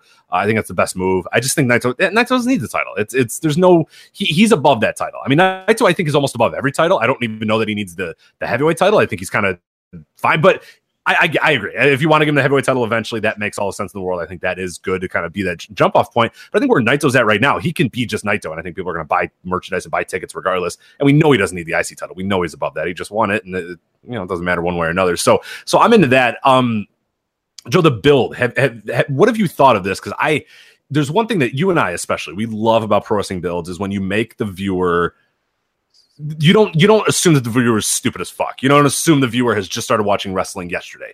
That you assume the viewer can kind of make their own stories up in their head sometimes and kind of, get from point A to point B without you hand-holding them the entire time. Naito throws out just kind of a nonchalant line of, hey, I went to the Super J Cup in 1997 and, Jericho, you were there, but I don't remember what you did and I don't think you really did much. Or I forget the exact wording that he said. Like, oh, you weren't in the main event or whatever. And people saw that as kind of a throwaway line. He was just kind of shading Jericho or whatever. Well, Jericho comes back and says, yeah, I wasn't in that match, that main event or whatever. But you know what main event I was in? Wrestle Kingdom 12. I was in the main event. It was, the Alpha versus the Omega. And the knife, the little stab there. And we knew we talked about it at Wrestle Kingdom, that could always be kind of something in the back of Jericho's, he could always use that ammo of, hey, I was in the main event. You know that, right? Like, you didn't have your own main event. Like, you shared a main event with me, but really everybody talked about Alpha and Omega. Like, I love that little caveat. It was like one little line that Naito throws away weeks ago that we're just kind of like, oh, that's kind of funny. Jericho uses it as the basis of his promo and then calls Naito a fuckface. Those promos were fucking awesome, but I loved the little bit of history there where Naito, imagine fucking, and again, I'm not picking on WWE, but I kind of am, but like imagine somebody bringing up something from fucking 30 years ago or 20 years ago in a WWE promo. 20 years ago, yeah. And that being, the jump off point for this, the match that's happening right now. As a way for Naito to discredit him. Like, I don't care about this guy. He's a fucking undercard. Right. I went to go see you as a kid, and I don't even know what you were kind of, you weren't even in the main event. You were just there in the match. Yeah, I guess you're all right. You're fine. I don't really know who you are. And then Jericho sticking the knife in Naito's back because Naito's whole long-term arc has been main eventing and winning the title of Wrestle Kingdom. So it's yeah. Look, Jericho is fucking brilliant. And this week he had a presence on a New Japan show, on WWE TV, on Ring of Honor TV, and on Impact. What a god! Next to Jarrett's, there's no better worker in the world than Chris Jericho. But we'll talk about Double J later. He's getting talked about in 4 companies simultaneously. It's incredible what he does to remain relevant and making money. It's not just getting talked about. Like, everything directly gets him paid. You know what I mean? Like the Fozzy song, the Jericho Cruise, this Matt. Like, that's it too. It's not just he's getting people talking about him. He's always parlaying it into something. He's always making money off of it. It's nuts. Yeah. It really is. And I think that he's smart enough. And we know that these negotiations weren't easy. We were told directly from New Japan, from people in New Japan, that there was times where they were just moving on without Jericho because the negotiations were rough from a money and scheduling point of view. But they got it done. And, Jericho's going to do tough, hard business. And maybe they locked him up for more than one match. Maybe they didn't. I don't know. But I think a Tanahashi match would be interesting. Very interesting. And I think another Naito match would be interesting. Look, Chris Jericho is not going to work with Hanare. Okay? He's going to take on these huge matches. And, and he's going to do them for big money. So, I do think he can win. We'll see. I don't think it matters, though. Chris Jericho can lose every match he wrestles. Eventually, you're going to have diminishing returns, but it's going to take a while. It won't matter. It's going to be years until people even notice that he's losing these matches. Because he's such a good promo and he builds the matches so well that it doesn't fucking matter that he lost to Omega. It doesn't matter. Did he mention, and the cool thing too, and the thing that we love about pro wrestling too, and I love it, is that Jericho didn't say, well, I went, I faced Kenny Omega and I lost or whatever. To him, it's like, I was in the main event of Wrestle Kingdom. Right, you know what I mean? Right. Because why would he bring that up? Great. Like, he doesn't bring, whatever, water under the bridge. Who fucking cares? I was in the main event, baby. It's and we say, sometimes I get mad when guys don't get upset about losing, like the night after or whatever. But for Jericho, it kind of works because the character is that he's this rock star. He's this delusional rock star that thinks so highly of himself that to him, it's like, I don't even remember if I won or lost. Doesn't matter. I got paid and I was in the main event, baby. Like, that's all that matters. And you know who I am because I'm a superstar. I'm a worldwide, internationally renowned superstar. And that's Naito's saying, I don't know who you are. Who the hell are you? Whatever. I've never even heard of you, whatever. And Jericho's like, oh, you know who I am. I know you know who I am. And that's a cool little build though. But yeah, he doesn't bring up, oh yeah, I lost, because it doesn't matter. He's a delusional rock star. It doesn't matter if he loses. Yeah, nobody cares. No one cares. And nor should they. But yeah, great build. We'll see if they could have a great. Well, look, with Jericho, he's 48 fucking years old. You can never sit there and say, I know this is going to be great. So we'll see about that. But I don't even think that matters. The only way it matters is if it's awful, and there's no way it'll be awful. They'll find a way to make sure it's not awful. Right, yeah. So we've got Ospreay defending against Takahashi. Actually, one real quick thing. It's going to be great in San Francisco if Jericho comes there when the entire crowd's chanting fuckface at people. Like, he's going to get fuckface over. That's just messing around, and he's going to get an entire arena to chant fuckface at a certain point. And that's going to be incredible when it happens. And I think that they need him for San Francisco, and I hope they get him too for because I'd like the show to be successful, and I'd also like to see him wrestle in New Japan on this continent. But there's always that thing floating around where he has this handshake deal with Vince McMahon not to work in the United States. So we'll see if that's true or not. Yeah, Dave alluded to that a few months ago where he says, Jericho has always been pretty transparent to Vince that, like, hey, I'm doing this thing in New Japan, I'm doing this thing, but I'll never, I won't compete directly against you in America. Like, let me go do all this stuff, but I'm not going to go to New Japan proper, or I'm not going to do anything in America that would directly compete with you. But, it's Chris Jericho. He's a worker, man. Like, fuck it. If the opportunity comes, do it. Well, here's the thing. I think he may even mean that, but any check is big enough to get you to say, you know what, right. Vince will forgive me. And Vince forgives everyone. Unless you're Randy Savage because you fucked his daughter. Oh, I don't think anyone really believes that happened anymore, do they? Oh, no, they do. I think they still do. People still believe that? They still do, yeah. And there's a lot of, I don't know. Yeah, there's a lot of... still believe that? I still believe it, for sure. You think Randy Savage Everybody else has come back. Every single person in every universe has come back. And Pritchard will talk about it. He says that the Randy Savage thing come up, and it would just be, no, we're not talking about Randy anymore. And, like, everybody came back. Everybody he was fine with. Hulk Hogan fucking tried to sue him, like Jesse Ventura. Superstar Billy Graham. Randy did something. What possibly could Randy Savage have done to where you couldn't even bring his name up, or Vince? He just said it was understood that you just do not bring his name up. Yeah. I mean, other people tried to put him in jail, and he can't. It was like, oh, whatever, come on back. I don't know. But Randy, she would have been really fucking young. She would have been really fucking young. I don't know, man. We're talking about like a 15-year-old here. I believe so. Yeah, it's weird. And we are talking about wrestling, right? But I mean, still, we're talking about like a 15-year-old. Yeah, anyway. I don't know. I don't know. It's just there has to be something. And what could it be? I mean, people, like I said, people have tried to put him in jail. People have tried to put him out of business. People have done this. I don't believe that Randy Savage going to WCW and like, you know, would have been enough for it to happen. I don't know, man. It's very interesting. Maybe he's really upset about the Slim Jim deal or something. I don't know. Will Ospreay and Hiromu. Now, with this match, Hiromu's coming off so hot from that Best of Super Juniors. And when you consider that he already lost to Will during this run, it would have to be his second loss to Ospreay for Ospreay to retain. But the thing is, on the other hand, Will Ospreay is having such a good title run, and he's over with fans, and he's already done angles to set up future matches. So we know that the Ishimori match has been set up. They've set up a Rey Mysterio match the last time that they were in Long Beach. Will said he wanted to defend against Rey Mysterio. He has basically shot 2 angles for 2 future title defenses, but yet here we have Hiromu, who's super hot. Again, I sound like a broken record. I don't think there's a wrong fucking booking decision here. Because if Ospreay wins, you still got the Ishimori and Rey Mysterio stuff to tend to. And if Hiromu wins, well, yeah, he's avenging the prior loss to Will Ospreay, and he's the hot hand. So, again, I don't think there's a wrong booking decision, and I wouldn't be upset with either one of them.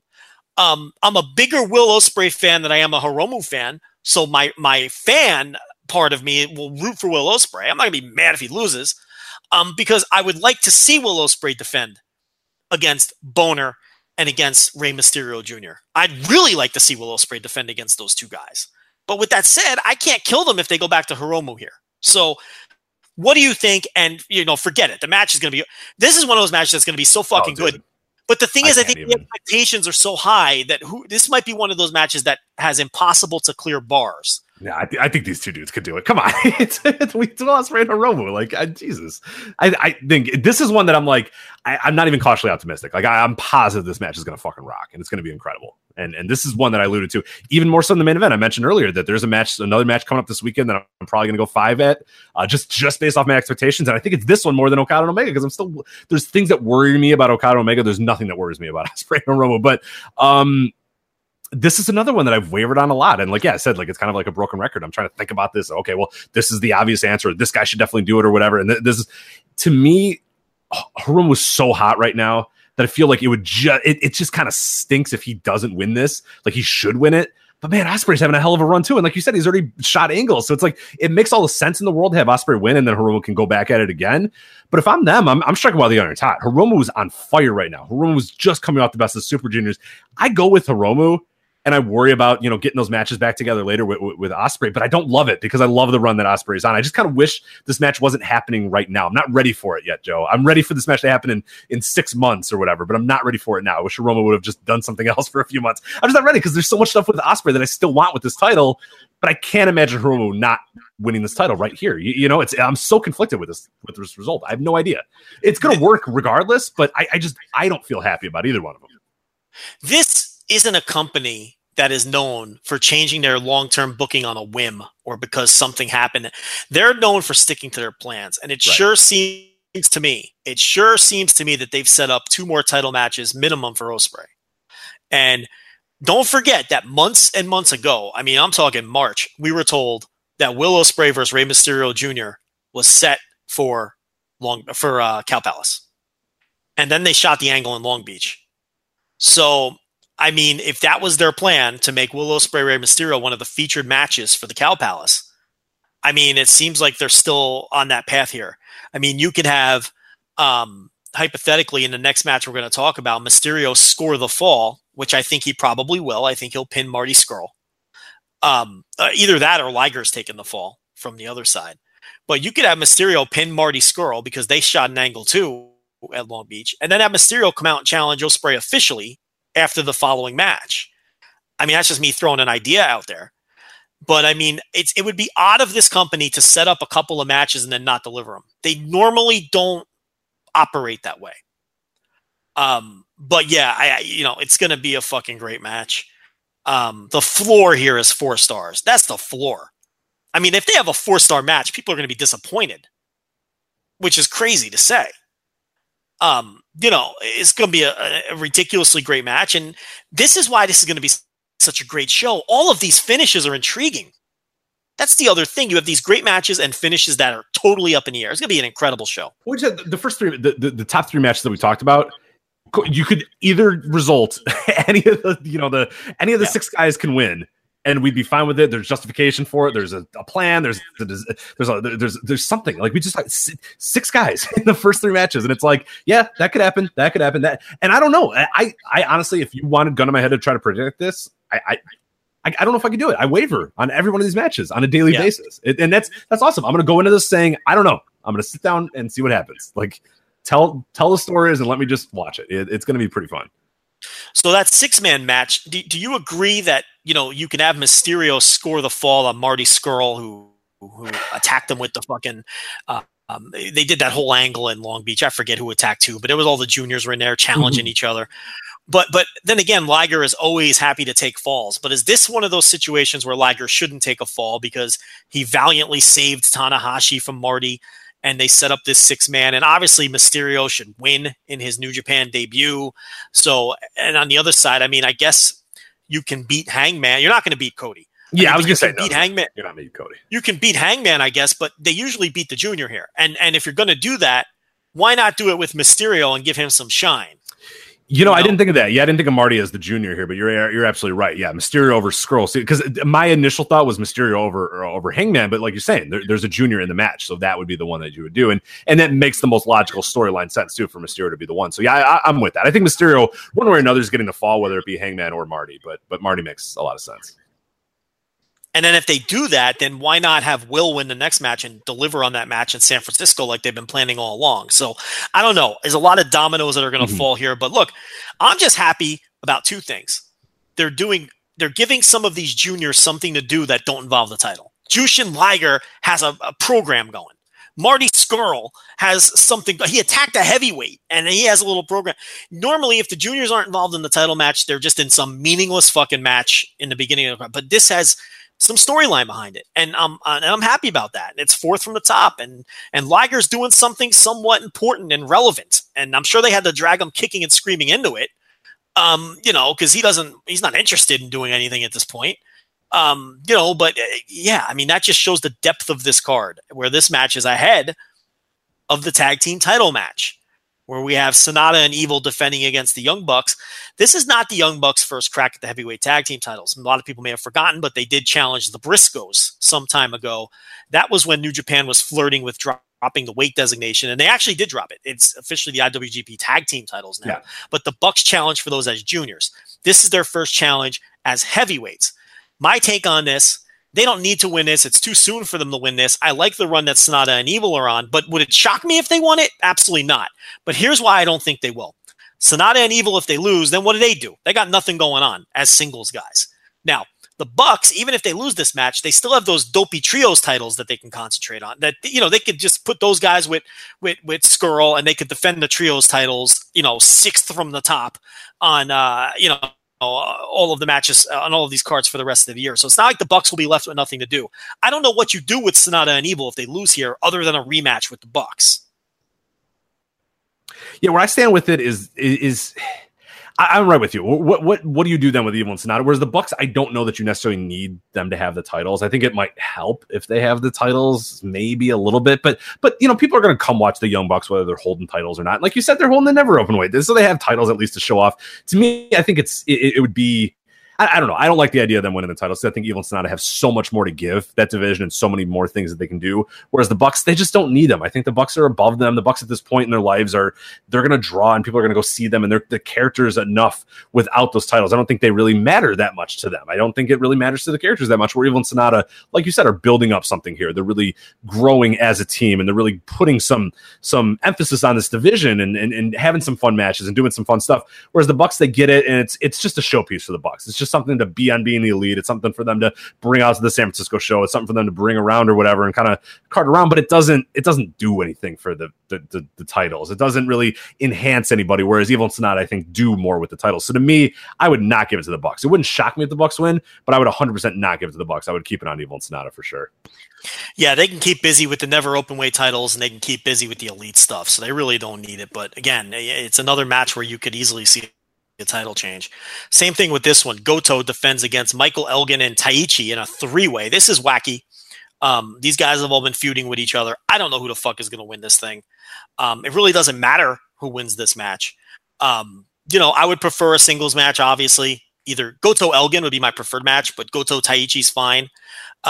The one thing is Taichi has promised if he wins that he will defend against juniors. Well, he didn't word it that way. He said he will pick on the juniors if he wins the title.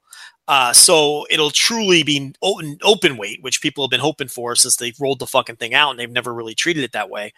I don't know. I don't have much else to say about this other than it's wacky, and we'll see who comes away with the belt.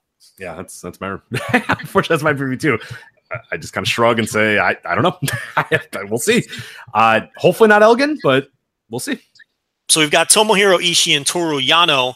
They've been teaming on basically every show and winning all of their matches. I don't know why they're not getting a tag team title shot. They face Minoru Suzuki and Zack Sabre Jr., who are the Rev Pro tag team champions. Now look, they're setting up Ishii versus Suzuki for Rev Pro. I get it. But why not make this for the Rev Pro tag team titles? I mean, you would think Suzuki and Sabre are going to win. Yano obviously has taken a fall here, probably at the hands of Suzuki. So unless Ishii and Yano are winning for some reason, there's really no reason not to put those titles up. You give Rev Pro a call. I'm sure they're not going to give a shit. So that's a little odd. But yeah, this is going to build towards the eventual Ishii-Suzuki match in Rev Pro, which will be a killer match for their version of the world title. Do you kind of see it like me? You think Suzuki and Sabre win here, and then we get another stare down between Suzuki and Ishii? Yeah, I'm about the same with that one. That's probably where that's going to go as well, and that's fine. It's going to be fun. And like you said, this is like the third from the bottom match, and it's like Ishii and Yano against Suzuki and Sabre. I mean, that's going to be pretty fun. But no, I agree. That's exactly what's probably going to happen here. Yeah, you just don't have any of that. You don't have like a Togi Makabe 8-man with Shota Umino on this show. Like everything is meaningful and everything should be at minimum pretty good. We've got Juice Robinson and David Finlay against United States champion Jay White and Yoshihashi. This just screams Juice Robinson scoring the fall to set up a United States title match in probably Cow Palace, but I guess it could take place on the whatever that next tour is, that dopey tour that they do in between after this tour. You kind of see it the same way. You think the Juice is next in line to challenge for Jay White's title? I do, because I don't know any other scenario that quite works. I think Jay White defeating Finlay again is like, okay, you can do that story, but then who is Jay White facing? I think all the signs point to, Yoshihashi's just there. We don't really have to care about him at all. I think all the signs point to, as you said, Juice pins Jay White, or even if Jay White gets the win, Juice and him are always battling. You know what I mean, during the match or whatever. But I think Juice or Juice just beats Yoshihashi and challenges Jay White. Mm-hmm. You can do that too. Yeah. So then we've got the opener, which is for the junior tag titles. This feud has been great. They had great matches in the Super Juniors against each other. Despi and Kanemaru defend against Roppongi 3K. I'm the most confident in this result of all the title matches on the show. I think Roppongi 3K. I'm 90% certain they win the titles back. It's time, and that's what I see here. If I had to put confidence points on it, this would be the one match after. Look, I think Suzuki and Sabre are definitely winning, but behind that one and behind maybe the match we just talked about would be Roppongi 3K are winning the titles back here. What do you think? I think it's a lock that they're winning the titles back, and that's probably the best move anyway for everybody. And I think showing it's probably time for them to win the titles back anyway. They've had a bunch of reigns here, and it seems like it's been like, it's shit. It is like what 3-4 reigns or whatever the hell they've had already. Two. It's only been 2. Okay, all right. So this will be the third, but whatever. I think the titles need to go back to them. I think that's probably the best move for everybody involved. So yeah, I agree. That's probably where it's going. So that's Dominion. This is a loaded fucking show, and on paper, it's a show of the year contender if everything delivers the way it should. This is a more loaded show than like Wrestle Kingdom was, because top to bottom, there's just no filler here, and everything looks like it can be good at minimum and fucking phenomenal. If it tops out that way. So really looking forward to it. And barring Vince McMahon's death, the review is going to lead off our show next week. Well, I mean, really, what else could get in the way of that? With Vince's death, for sure. But no, you're right. It's probably going to be it. Short of, WWE is sold to. What if WWE sold to like a contingency of like rich Saudis? Would that lead off? It would depend how good Dominion is. Yeah, Dominion. It's like a good show. So. All right, Joe, let's move on to interesting here. I think we got some fun stuff about this. The Punk Colt Cabana trial. Punk All In, some interesting stuff coming from that. So, of course, this is from the Wrestling Observer this year, this week, the 3-year legal battle between CM Punk, Colt Cabana as defendants in a defamation lawsuit brought on by WWE physician Dr. Christopher Amann ended yesterday, or a few days ago. We're recording this on the 7th. This happened on the 5th, with the jury ruling against Amann, ruling that he was entitled to no damages. Amann's attorneys were asking for about $3.989 million, whatever, it doesn't matter, about a little under $4 million. They came up with the number exactly based off $1 per listener of the Colt Cabana podcast, which is a interesting way to go about it. Some interesting stuff from this trial. I don't think we need to break it down extensively. There was some good stuff. I know David Bixenspan did a good piece at Deadspin. This week's Wrestling Observer digs into it a lot. But Joe, kind of overall thoughts of what you've taken away from the trial, what this trial means, some stuff that you've kind of dug into with this one. My only takeaway is we could talk all kinds of shit about people the way we always have, and it's great, and no one can sue us because they'll lose. So we could keep calling people dopes, and we can get away with it. That's all. They're bad at their jobs. Yeah, we can tell them they're bad at their jobs too. That's fine. Yeah. And listen. I really didn't give a shit about this trial as it was going on. Sure, I was curious who was going to win and who was going to lose and those sorts of things. I thought Punk should have won, and he did win. But beyond that, if Punk would have lost, I mean, I don't know. I really wasn't following it day to day, other than for the jokey reasons that everybody else was following, for just the pure absurdity that was coming out of the trial. Yeah, and if you follow it, like, Amann's side was just a clown show the entire time, which is pretty bad considering like he probably had more legit attorney. I don't know. I don't know the legit. I don't know, but like from his standpoint, he's coming from the big company. Apparently, Punk seems to think that WWE kind of funded a lot of this and really was hoping that Amann would go out there. And they couldn't get the right text messages up. Like they asked Amann what damages did he have, and he was like, well, people call me names sometimes. It's like, all right, well, that's not enough, dude. So nothing's changed with your job financially, nothing's changed, but sometimes people say stuff to you sometimes, and he's like, yeah. It's like, all right, come on, man. Like that's not enough to have a defamation lawsuit. Like, so it was just clown. The Amann side was clown shoes almost from day one, and they never had anything. It seemed like. Yeah, I mean, I'm sure Punk. I have no doubt that Punk, exaggerated some things, and because he's a bullshitter too. But yeah, there just wasn't enough. We'll get to that. We'll get to that in a sec. But yes. I mean, yeah, there wasn't enough here to reward this guy $4 million. I mean, it's patently absurd. So, he deserved to lose, and I hope he has to pay their court fees as well. And just utter nonsense.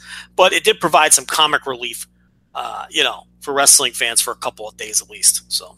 Yeah, and CM Punk's ass has never been more discussed by hundreds of dozens of people had to come in and talk about the lump on CM Punk's lower back and ass. So that was pretty interesting there. But every day, fucking Kane's like, I don't know, man. Like I just got to the Royal Rumble and throw him out, man. I don't know about the lump on his ass. Like who the fuck knows? So, but like I said, yeah, Dave had a really good thing in this week's Observer, and David Bixenspan as well at Deadspin had a good thing. Because there's a lot of like fun little nuggets. We don't have to get to them here. They're just kind of fun little things where people talking about lumps and this and that or whatever. But yeah, for the most part, it was a slam dunk for Punk and Cabana. I mean, they completely destroyed Amann in this courtroom. It doesn't interest me all that much. I don't know. Sometimes these non-in-ring topics come up, and I'm either super into them or I just don't care all that much. I don't know. I want to talk about wrestling matches, man. Yeah. I don't know.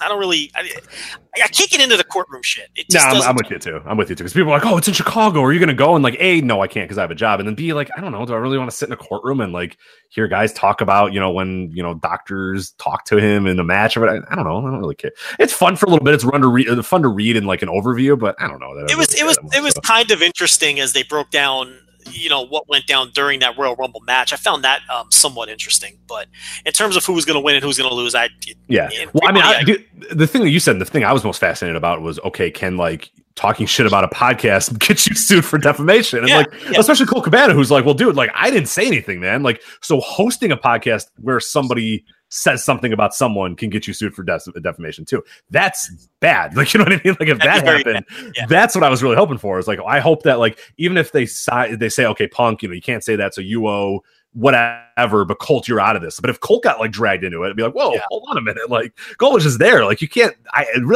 mean, Jesus, that'd be really a lot if what a guest says on your podcast. It seems bizarre to me too. Right. I mean, so that's I was kind of looking from that standpoint, because it's like, oh boy, maybe we got to be a little more careful on this show or whatever. But we're good. So we're going to talk all the shit we want. So I could keep burying every single one of you, and with no cause. But let's see. So we have what was more interesting to me was some of the post trial interviews that Punk did with some of these various outlets, and I know that's what we want to dig into. We have been sitting on an all-in scoop, or maybe it's not a scoop, I don't know, we've been sitting on all-in / Punk information for what, about a month? About that, yeah. So, okay, let's break down what we were randomly told by a source that has never let us down. Has this source ever let us down? Ooh, personally or professionally?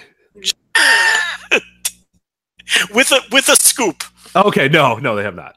Yeah. Never let us down with a scoop, and in fact has provided us with some of our biggest scoops, perhaps our biggest scoop of all. But yeah, so very casually, we were told that Punk is all in about a month ago. Not to participate in a match, obviously. UFC's not going to let him do that, but would be on the show in some capacity, with the caveat, Rich, and correct me if I got this wrong, because this was about a month ago, and I didn't do my prep here. The caveat was, if the UFC fight was an utter embarrassment, he wasn't going to show up at all. Is that kind of the gist of what you got out of it? If I'm right. I think, I don't know if the words were necessarily that. I think it was, it depends on the UFC fight. And when we asked, it depends, the source kind of said, and I think this is what most people would believe, is that, if Punk goes out there and just destroys whatever this show, what's this show, DeMarc Jackson or whatever, whatever, it doesn't matter. Mike Jackson. He's not a former NBA head coach and current commentator. Okay, so if he goes out there and like slaughters this guy, smooth criminal Mike Jackson. Okay, so if he goes out there and slaughters this guy, the thriller Mike Jackson. Okay, the ex reliever, the many times over, like that he had like a 20-year MLB career. That's this guy. The last man to wear number 42. Since they retired it exactly. Yeah, he was around for so long. He was grandfathered into the Jackie Robinson thing. That would have been Mariano Rivera, actually, but Mike Jackson. Oh, that's right. Yeah. Like he kept it for a while there. I saw way too many Mike Jackson games in my life. He pitched for the White Sox for a few years, and it was interesting. But he wasn't very good. But he hung around for a while. Anyway, so if he goes, I guess the caveat that we were given essentially was, it depends on the fight, and we sort of said, well, what do you mean it depends? And I think the two things were, if he gets utterly embarrassed and destroyed, laughably destroyed, that he's probably just going to, go away and go in the shadows for a little while and kind of chill out. Or if he completely destroys this guy, you know what I mean? Like, amazing. And then it's like, oh shit, okay, maybe Punk is a fighter. That's the sense that I got, that there are, if the two extremes happen, if he goes out there and has an okay match and just loses and gives it his all and is almost there but just can't quite do it, then he can still kind of show his face, and that's a scenario where he makes an appearance or does something. Or if he gives it a good effort but just can't win, or he gives a good effort, maybe he does win or whatever. But to me, the extremes are what would keep him out, is that he gets completely pounded or he does amazingly well, and then it might be, hey, I don't need this pro wrestling thing, I might be able to do this UFC thing. That's where I kind of led. At least that's how I read it, how the source told us, that it depends on the fight in either of the extremes. It depends. But that's just all our conjecture, because we didn't really get a clear answer on what. Right. Because the person just didn't know. They were just telling us what they were told. So, so we'll see. But then what happened was, after we were told that, he was announced for the Pro Wrestling Tees thing. Correct. So then what I was thinking was, okay, now wait, hold on. Maybe the wires are crossed here, and that's what this person meant by Punk is all in, the Pro Wrestling Tees appearance. So then we were debating whether to talk about it on air or not, but then for me, that sealed it shut. I said, well, I'm not bringing it up on air, because they could have meant the Pro Wrestling Tees appearance, which is very different than showing up at the wrestling show. Of course, yeah, for sure. But now, in the post-trial stuff, he did Punk did an interview with WrestleZone, Scoops with a Z, And they asked him straight up if Punk will be all in. And Punk's answer was just one word. It was no, with a smirk, looking directly into the camera. Look, the words Punk says when he gives that answer mean nothing. I think you read into his body language. What do you think? What did you take away from that WrestleZone interview? Oh, he's fucking all in. I mean, the question is kind of like, you know, the WrestleZone guy kind of jokingly brings it up, like it seemed like, I don't know, I'm not sure, and I forget who it was exactly that I believe it was Nick from WrestleZone. I forget his last name. It doesn't matter. Nick Hausman, I believe is his name. Brought it up from WrestleZone, and he kind of says, "Okay, Punk, you know, I gotta ask this," and like the phrasing, because all the other interview was pretty organic or whatever, and it felt like the last question, and maybe I don't know if you're wrong, and I don't know if we're like getting too deep into this, and we're like looking at the linguistics of it or whatever, but it felt like the answer was very much like, "All right, Punk, you know, I gotta ask this, like, are you all in?" And Punk looks at the camera and goes, "No," and then immediately smiles. You know, to me, that's fucking all in, right? That's a pro wrestler. Look, at this point, based on that with, you know, I'll weigh all the options. I'm going to think about, you know, my future. Right now, I'm focused on the fight, and you know, I understand that the thing is here. I understand about all. You know, there's a way to sort of dance around it where it's you're not necessarily saying no, you're not necessarily saying yes, but you're saying, you know, I'm weighing all my options. We'll see. I have no idea what the future holds. But the straight up no, with like a smirk and a look. The look at the camera too. What is that? Yeah, he might as well have winked with like a sparkle coming up on the wink. You know, it was like. I hear you. I mean, that combined with one of our best sources, arguably our best source, who never leads us down the wrong path, telling us what's the date? I just pulled it up. You know, back on May 9th, telling us that Punk is all in. You know, and you know, having some level of detail on it too, leads me to believe that. I'm not saying he's definitely going to show up at the show. I would say that I would not be shocked at all if he does. I think if he takes a beating from, Annie, are you okay, Mike Jackson, I don't think he'll show up. I think his ego will be bruised. He'll be embarrassed. He's not going to show up. If he wins that fight, or at least has a decent showing, and he shows up at All In, it will not stun me at all, based on what we've been told. You seem to think he's showing up. I do. And another reason too, and not that Cody explicitly said this, but when I had the chance to interview Cody after the All In press conference, I asked, okay, well, yeah, obviously Punk, like, that's the thing that everyone's going to ask. And somebody asked in the press conference as well, but the press conference was kind of, obviously a big yaha or whatever. But this is a moment where Cody, I said, obviously the show's in Chicago. I'm sure you've talked to Punk. And he goes, well, yeah, of course we've talked to Punk. It's Chicago. Like, how, of course you're going to talk to him. And then quickly said, but the fight's his focus or whatever. Not a no. Not a, yeah, we'll see, or we'll see what happens. Just yeah, of course we've talked to him. But the fight is his focus right now. I reading into it, the body language, the talk, it wasn't like Cody was smirking at me. He wasn't nodding and going, it's all about the fight right now. But to me, with the casualness with it, of well, of course we've talked to Punk. It's in Chicago. And then you get the All In, obviously, the T-shirt signing. And that's because there was, I forget who did, I think it was TSN that did an interview earlier today. We tweeted it out as well, where, somebody asks him about pro wrestling and Punk goes, everybody keeps asking me about pro wrestling. And I just want to say it right here, right now that, I'm not going back to pro wrestling ever. It's in the past. And I wish people would stop asking about it. And And he goes in this long diatribe about how he's done with pro wrestling. He's not doing pro wrestling anymore. But, to me, Joe, if I'm a man who's done with pro wrestling, do you show up the day before the biggest North American independent show to a pro wrestling T-shirt store and do an autograph signing for pro wrestling fans? Well, no, that's just going to stoke the flames again. Right. So if I'm done with pro wrestling, I'm not going to Pro Wrestling Tees on August 31st, a day before All In. The other thing is he blatantly lied. He said that no one has asked him to do pro wrestling, but Cody told you on the record that they did. Bingo. There you go. That's all you need. So, hey, you can, and for people that are sort of mixed, I'm not saying that Punk's going to go out there and wrestle a match, but I think and it's been my thought from the beginning, is that music plays, whether Cult of Personality or whatever, Punk walks out, all he's got to do is wave, cut a promo, talk about All In, and go to the back. That's all it is going to be in my mind. I don't think he's going to, maybe he had to go to sleep on somebody. I don't know what it is, but for people that are saying, oh, you're saying he's All In, he's doing this, and I just think he's going to be there in some capacity, come out and do something. That's it, though. And it's based off the evidence, based off, like you said, he said, nobody has asked me about anything. I haven't heard a thing. Cody tells me, well, we've talked to him. Of course we have. How would we not talk to Punk? How do we not broach the subject of Punk? He's on the freaking Wrestling Tees thing like a day before. Like that's that right there. If that doesn't tell you that there's something in there, there's something involved with the weekend right there. So I don't know. I think he's obviously guarding himself because he doesn't know what this fight's going to be, and we're all going to see what happens on Saturday, and that's going to be a big part of it. But yeah, I think he'd be silly not to think that he's going to, in some form or fashion, be on the show in some way. I mean, he just won a fucking court case against WWE for a show that's very much showing that, hey, it's, we're us versus them or whatever. It's a perfect representation, and nobody's saying he has to go out there and have a big time match or whatever, even if he's done with pro wrestling. But going out there, coming out, cutting a promo, just waving, sort of showing your support. The tickets are sold too. That's another thing too. People are going to say, well, if he's going to be on the show, why wouldn't they announce him? They don't need to. They've sold all the tickets. Right. All so you can come out there for is a win. Do the surprise. Yeah. Right. Mm-hmm. Comes out, cult of personality. The roof explodes off the place. He waves. He's out. That's all he has to do. It's not like you're asking the guy to commit to a full-time pro wrestling schedule. And if he had already agreed to it, you have that in your back pocket in case it hadn't sold out. Right.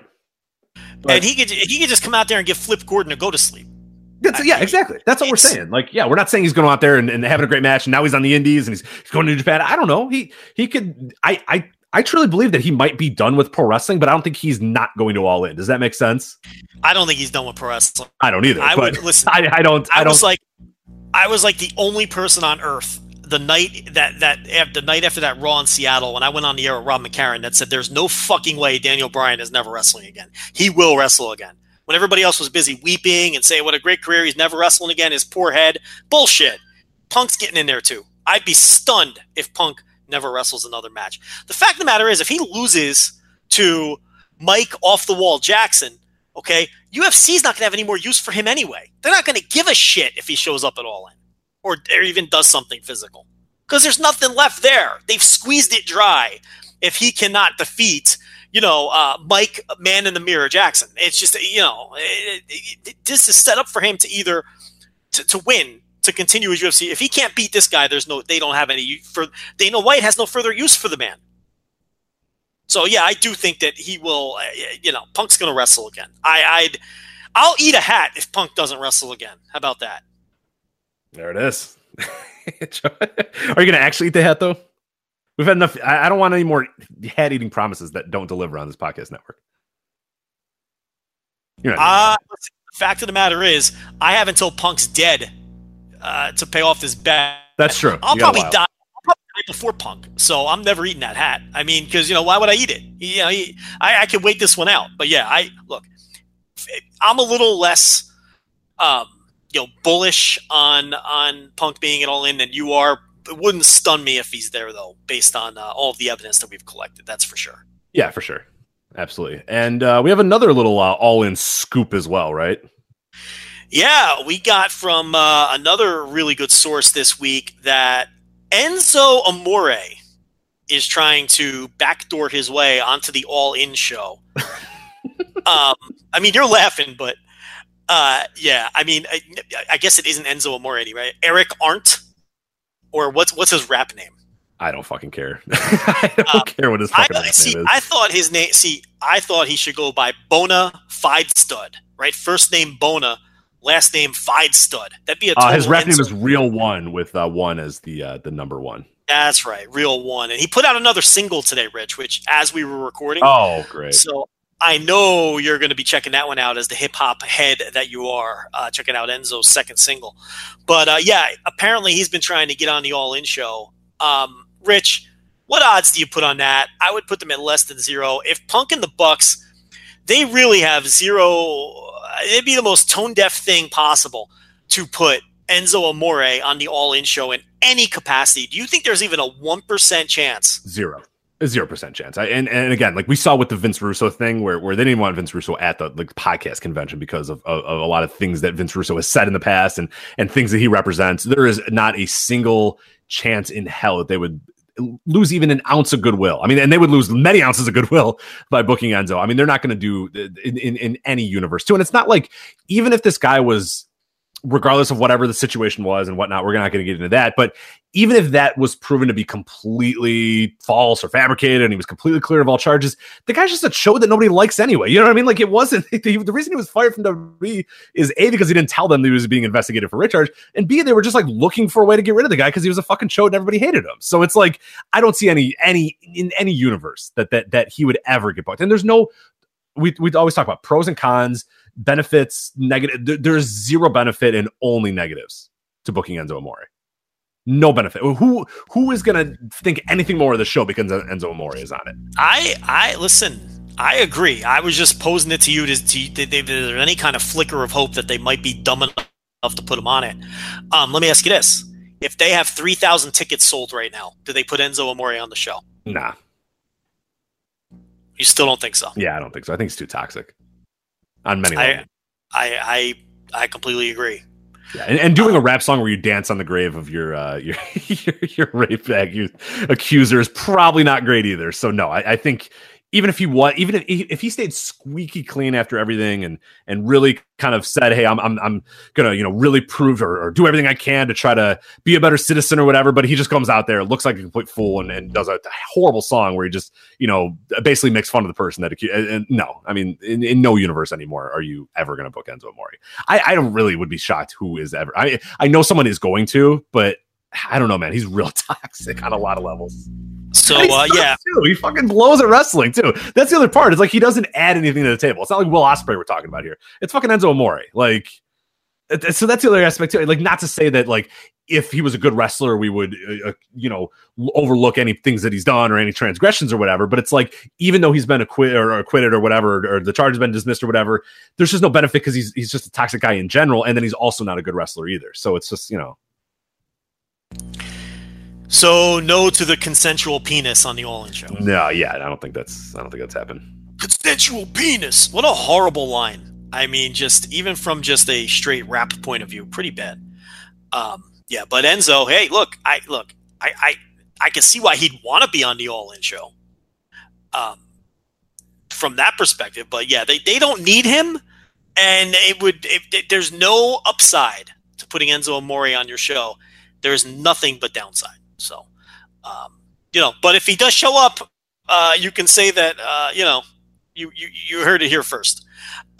Let's pivot now to the world of Lucha, which, as everybody knows, we are the foremost definitive word. Course. Get ready for all the pronunciations you can ever handle here, especially in the match we're going to talk about.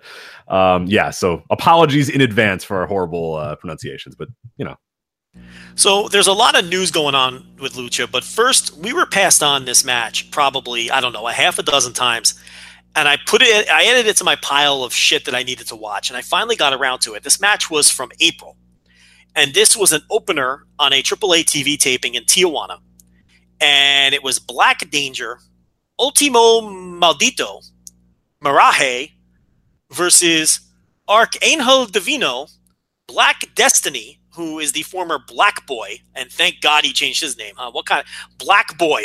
No, that's a horrendous name. So he is now known as Black Destiny. And Genio del Aire. Okay, that was the other team. I wonder how many of those I totally destroyed. How do you think I did?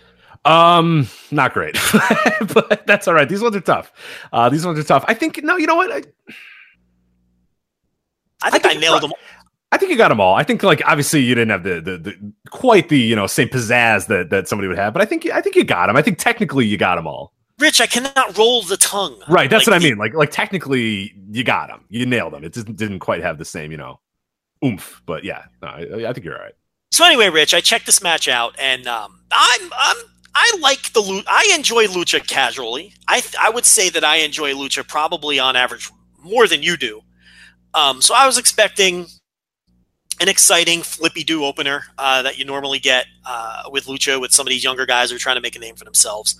So I was optimistic that I was going to see something that would be, at minimum, mildly amusing and potentially very good, since so many people were urging me to watch it.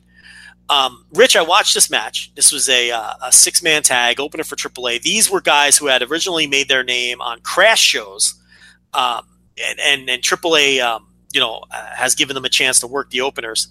And what I ended up seeing was, with no hyperbole at all, maybe the best sub 10-minute match I've ever seen. And some game-changing level flying. And I definitely saw no less than 2, 3, 4, 5 things that I've never seen humans do inside or outside a wrestling ring. This was an eye-opening match.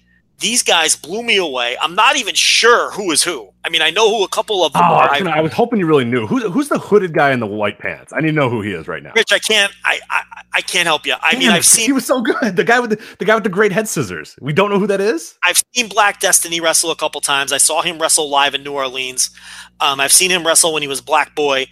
But I really and I have in my notes somewhere who is who. But it's still a little confused. I can't even tell you who all these guys are definitively, but all I know is I saw something. I saw the next level of flying wrestling in this match. It blew me away. I had noises coming out of me that were so bizarre that my wife had to check on me because she thought I was hurt. Watching this match, it just blew me away. I don't even know how to rate it. I don't know how to rate this match. It's in my fucking notebook. Everyone needs to go watch it. I can't put a rating on this. It was just fucking wild. And I guess we'll get into specific spots after I hear what you thought about it. But what this had me doing was going to our Lucha friends and demanding that they send me more footage of all of the people involved in this match. I need to see what these guys do on a weekly basis on these AAA tapings if they remain working the openers. And we've gotten a bunch of matches from some of our pals, and I cannot wait to dive into them. I haven't watched them yet. Send me this stuff. This is Lucha. We talked about it last week. The Lucha we like. Exactly. Go ahead, Now, this is what I was going to say, and then I'll hand you the floor. Last week I said, Rich, I think you would be into Flippy Lucha if I showed you the right kind of Flippy Lucha. Okay? We established that you're not really into the other kind of Lucha. Here's some flippy. It doesn't get any flippier than this. It's as flippy as it gets. Maybe you can even give me less flippy than this, and I will enjoy it. This is peak flippy, and we're gonna put the link to the match in the show description as well as on the forums as well. So if you have not seen this, we will have a link so you can see it because it needs to be seen. And if you have 10 minutes to spare, that's all this match is. You will definitely be rewarded for your 10 minutes. I promise. Oh yeah, this is. I mean, Rich. First of all, you don't know the hooded guy in the white pants? The problem is like two guys were wearing leather vests and white pants, but one of them had a hood. I need to know who the hood guy is, and I couldn't figure it out. It was my first time seeing like 5 of these guys. Damn it! I promise by next week I'm going to watch all these matches. I'm going to sort out who they are. I just don't. It's the first time I saw 5 of them.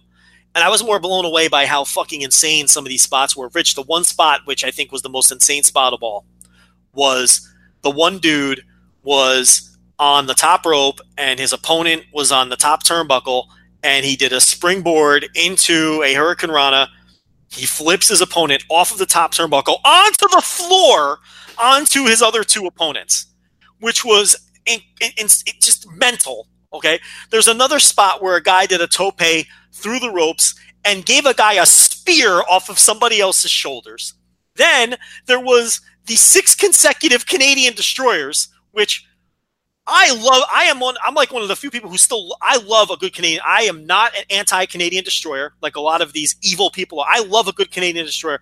There was a sequence of 6 consecutive Canadian destroyers which just popped me through the fucking roof. I thought that was a phenomenal spot. It popped the shit out of the crowd. And then on top of that, you just had all of these new creative ways to do old spots. Different setups for arm drags, different setups for like the flying leg scissor spot that you're talking about, where the guy must have did 150 rotations before he turned the guy over. It was just so much stuff in this match that I did not know you could do in a pro wrestling match. These guys are next level, and a lot of them are kids. We come to find out that a couple of these guys were street performers doing lucha spots at stoplights for tips, and then they got attention of Crash, and they're still teenagers. And then Crash booked them. They're working local indie shows. Then they're working Crash. They got a lot of attention from AAA from working Crash. Now they're working AAA shows, and it's very obvious that this style that they're doing, this next level flying, has helped them come from literally the streets to now where they're working openers in AAA. This is next level stuff. I don't know enough about it, and I haven't seen enough to determine whether any of these guys can be money drawing stars. I'm just enjoying what the hell they're doing. And then when I sink my teeth in and watch a little more, I can give better opinions when it comes to that stuff. Look, they're obviously green in some ways. They're obviously very rehearsed with a lot of the things they're doing because a lot of these guys work together all the time. Rob Viper made a good point. They haven't proven that they can deliver at this level against opponents that aren't familiar with them and that they're not familiar with. So that'll be it. But they're young. They're kids. Give them time. I mean, they're working openers. It's not like they're working the main events. I was blown away by this. And and I'm excited about it. And this is new, exciting stuff to sink our teeth into. What do you think about all of it? Yeah, I mean, you nailed it right there. It's just incredible, the stuff that's happened. I need to know the guy in the hood and the white pants because the match starts with him breaking out 2 head scissors like I've never seen before. Like moves that I've just never, the way he did them were just not how guys ever do them. And it's kind of fun that you bring up that they were kind of street performers. They came, and you can tell like some of the stuff, it's rehearsed, but it's different. It feels unique. To me, it felt very similar to what I've seen from the Oriental wrestling entertainment stuff that we've seen, where it's like these guys are doing stuff that just, it's not classical pro wrestling. They're just doing things differently because they come from different backgrounds. And it's like, oh shit, okay. Yeah, that is a good way to do it. And sometimes you need that. Like we sort of, when pro wrestling is kind of taught by the same people and everybody kind of watches the same stuff and the styles kind of always sort of blend in, you get a lot of the same things. Everything's look the same. I mentioned it with the Hiromu and Ishimori. There's like an idea of how a reverse Rana should look. It should look this way, or a move should look this way, or it should look like that. And it's like, well, no, it's for wrestling. It can look however you want it to look. And this was an example of that because that guy busts out these head scissors like you've never seen before. They're not like crazy different, new, unique things, but just the way he approaches it is a little bit different. I think the same guy, the hooded guy in the white pants, gets on a guy's knees and then or jumps on a guy's shoulders and does a Canadian destroyer from there, which is like, oh, that's not how it's usually done, but oh my God, that's a great way to do it. Like just a little thing like that is like, holy shit, okay, I get it. Like that's something that's kind of cool. So that's what this entire match was like, things that I'd almost never seen before and things that maybe people never thought to do, but it's like sometimes you need younger guys that don't necessarily have a background or younger guys that kind of teach themselves, younger guys that are innovative to kind of go out there and do stuff that you've never seen before. And this match is filled with that. There's some stuff that you've seen before and they do it even a more spectacular way than you've seen it, but there are way more spots that I was like, holy shit, what was that? Rewind. Oh my God, what was that? Like I matches where I go back and watch a spot 4 or 5 times are few and far between. I'll usually go, okay, that was kind of cool, or I'll look at a GIF later, whatever. This match was 10 minutes long. I probably watched it for 45 minutes because I would go back and go, okay, how did he set that up? How did he do that? Because some stuff happens so fast, you didn't even notice. And you go back and you look and go, oh my God, okay, well, I see what he did there. That's interesting. But there were so many of those where I'd have to go back and look at the spot just to see how they set it up, what they were doing, what was different about it, why my eyes lit up, why my eyes said, oh, wait, hold on a minute, that's different. That's something to kind of put, that's something to put a little more emphasis on because that's not like anything we've seen before. So there was so much of that in this match, and it's 10 minutes, like, you know what I mean, with a bunch of guys I've never heard about. So now I'm just clamoring to figure out who some of these guys are, like you said, and sort of, yeah, but if anybody wants to send us Flippy Lucha, feel free. It could be less flippy than this. It could be a little less flippy. Don't get too less flippy though. I still need my flippy, but no, man, this is right in my wheelhouse of Lucha that I love. This was really great stuff. Well, these guys have converted rich. This was just it was mind blowing, and it was and the escalation. They just kept doing crazier and crazier shit, and I was screaming louder and louder watching it. Really looking forward to seeing more of these guys. But that's not. Look, there's a lot going on in Lucha. Okay. Our man, JJ, he never loses. Does Jeff Jarrett ever come out a loser in pro? It really is amazing. Joe, he signed a deal to fight. Why is Fight TV paying him for Global Force Wrestling content? What is going on? What? And that's what everyone's talking about, him winning this, AAA Mega World Universal Heavyweight title gimmick. This is, another thing in the Jeff Jarrett pantheon is, walks into AAA and wins their title, but whatever. Yeah, after he drank himself out of the company, he throwing tortillas at people. He shows back up and he was throwing tortillas. And all of a sudden, Double J is a main eventer in one of the 5 biggest promotions in the world. Once again, he's a world champion and main eventer. And by the way, they might be running MSG this fall. There is a chance that Jeff Jarrett headlines a show in Madison Square Garden for one of the 5 biggest promotions on earth later this year. How does he do this? He sold a content library, which is absolute shit, which he may not even own anymore, by the way, because it's I don't know that he owns any of it.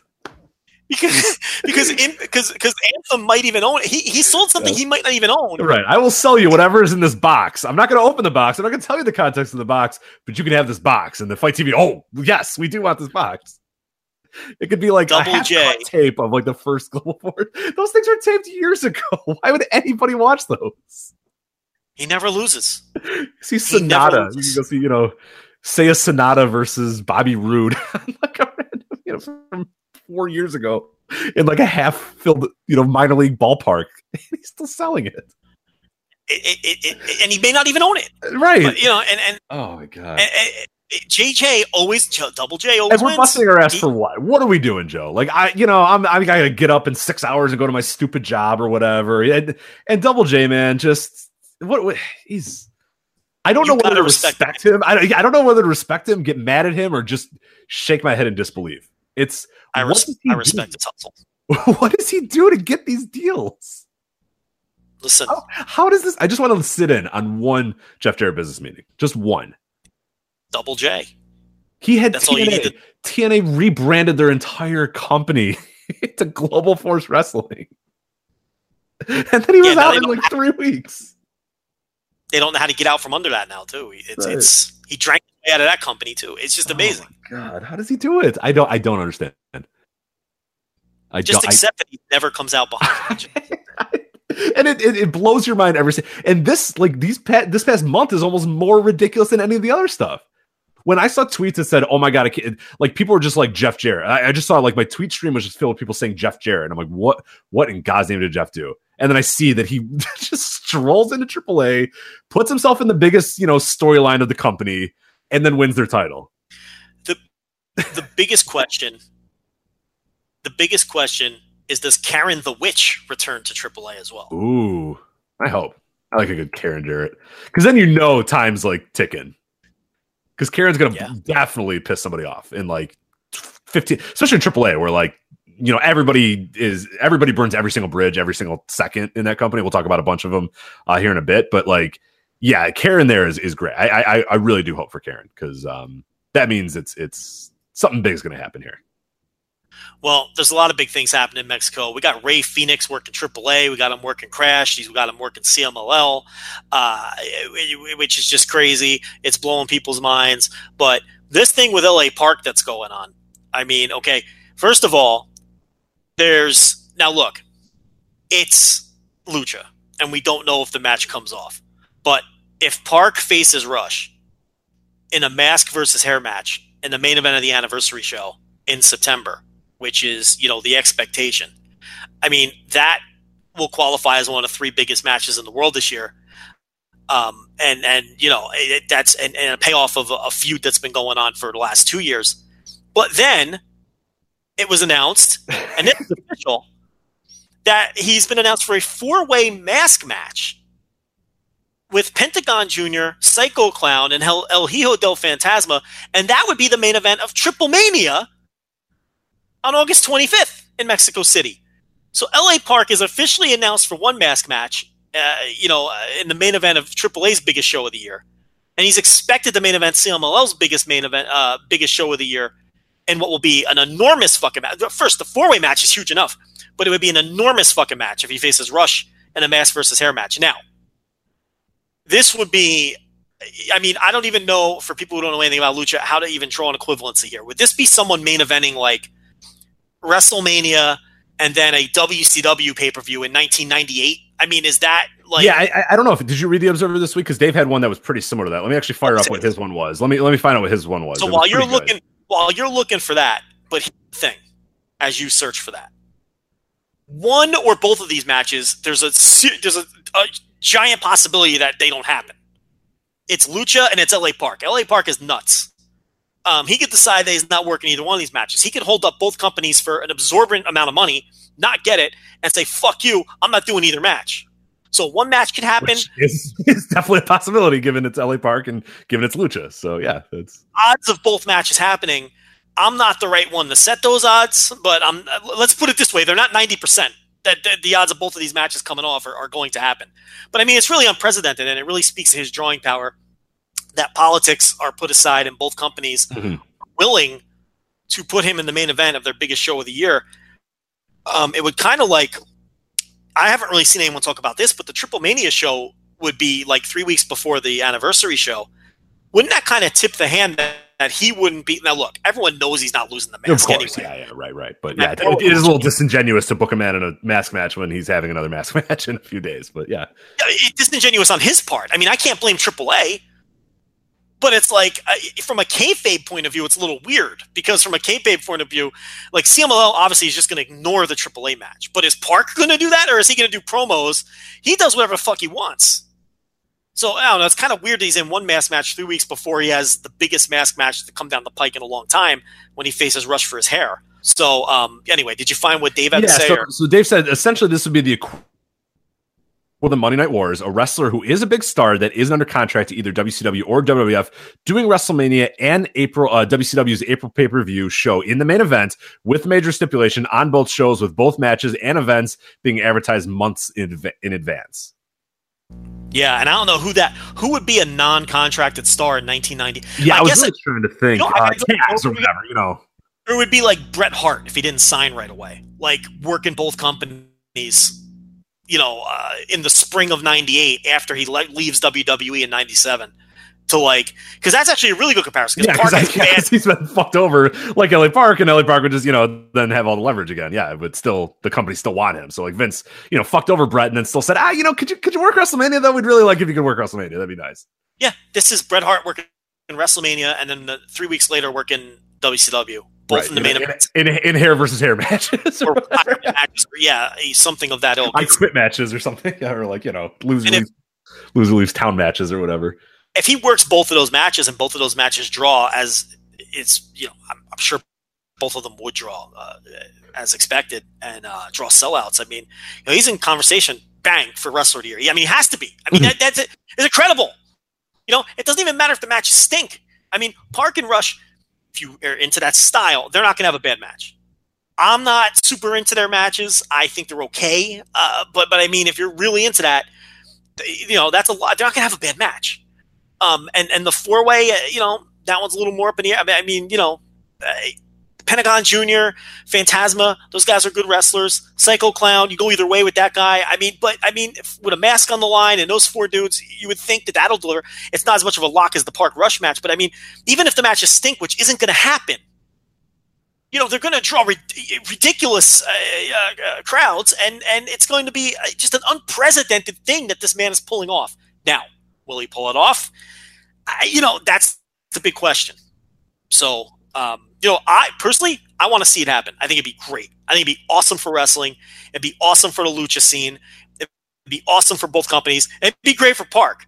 I mean, I think we'd see Phantasma lose his mask and Rush lose his hair. Now, Phantasma, this is a guy who wants to make it in American wrestling very badly. So, maybe he's willing to take, the payoff to lose his mask because he knows he's got something working, with WWE or something. I mean, that's just my conjecture. That's my speculation. But this is a guy who speaks good English. He has good size. He's a great worker. I think he'd fit in great in WWE. No, I do too. And I think if you look at those guys, if you look at LA, let's just think about the match. You look at LA Park, Pentagon, Psycho Clown, and him.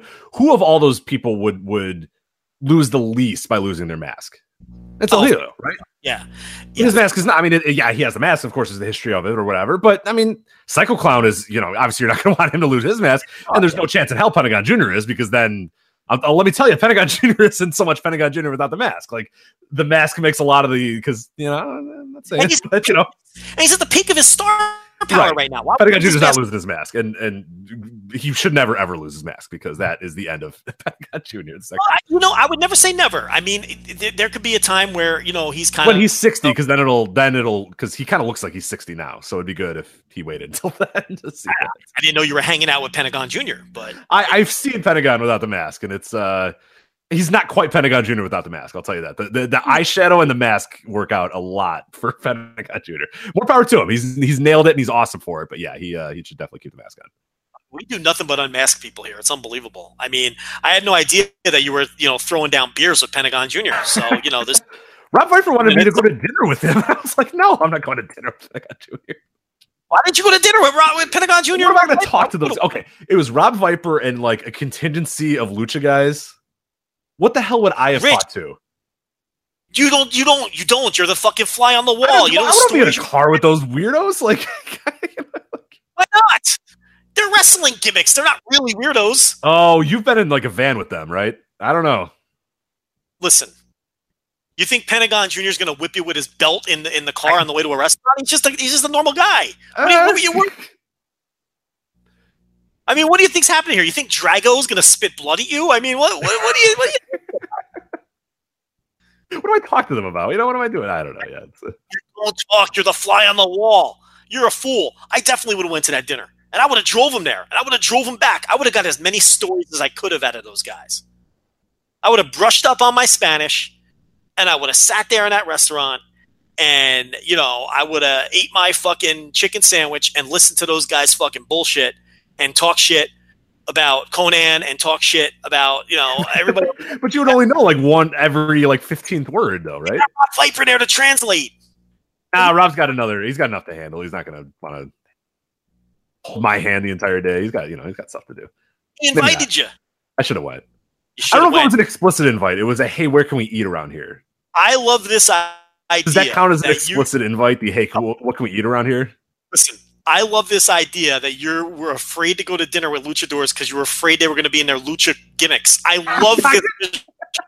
You're like, oh, these guys are crazy. Like, you think Drago's going to come down from the ceiling with his fucking wings and settle in his seat and order some chili fries. Like, I fucking. truthfully believe that Pentagon Jr. would Canadian destroy me through a table. That I feel like could happen at any moment, or break my arm. I need my arm for work. You always note how good he smells. He does smell great. Well, I like the smell of Ice Yacht. If you don't like the smell of Ice Yacht, you wouldn't like Pentagon Jr. that much. Well, this went places I didn't think it was.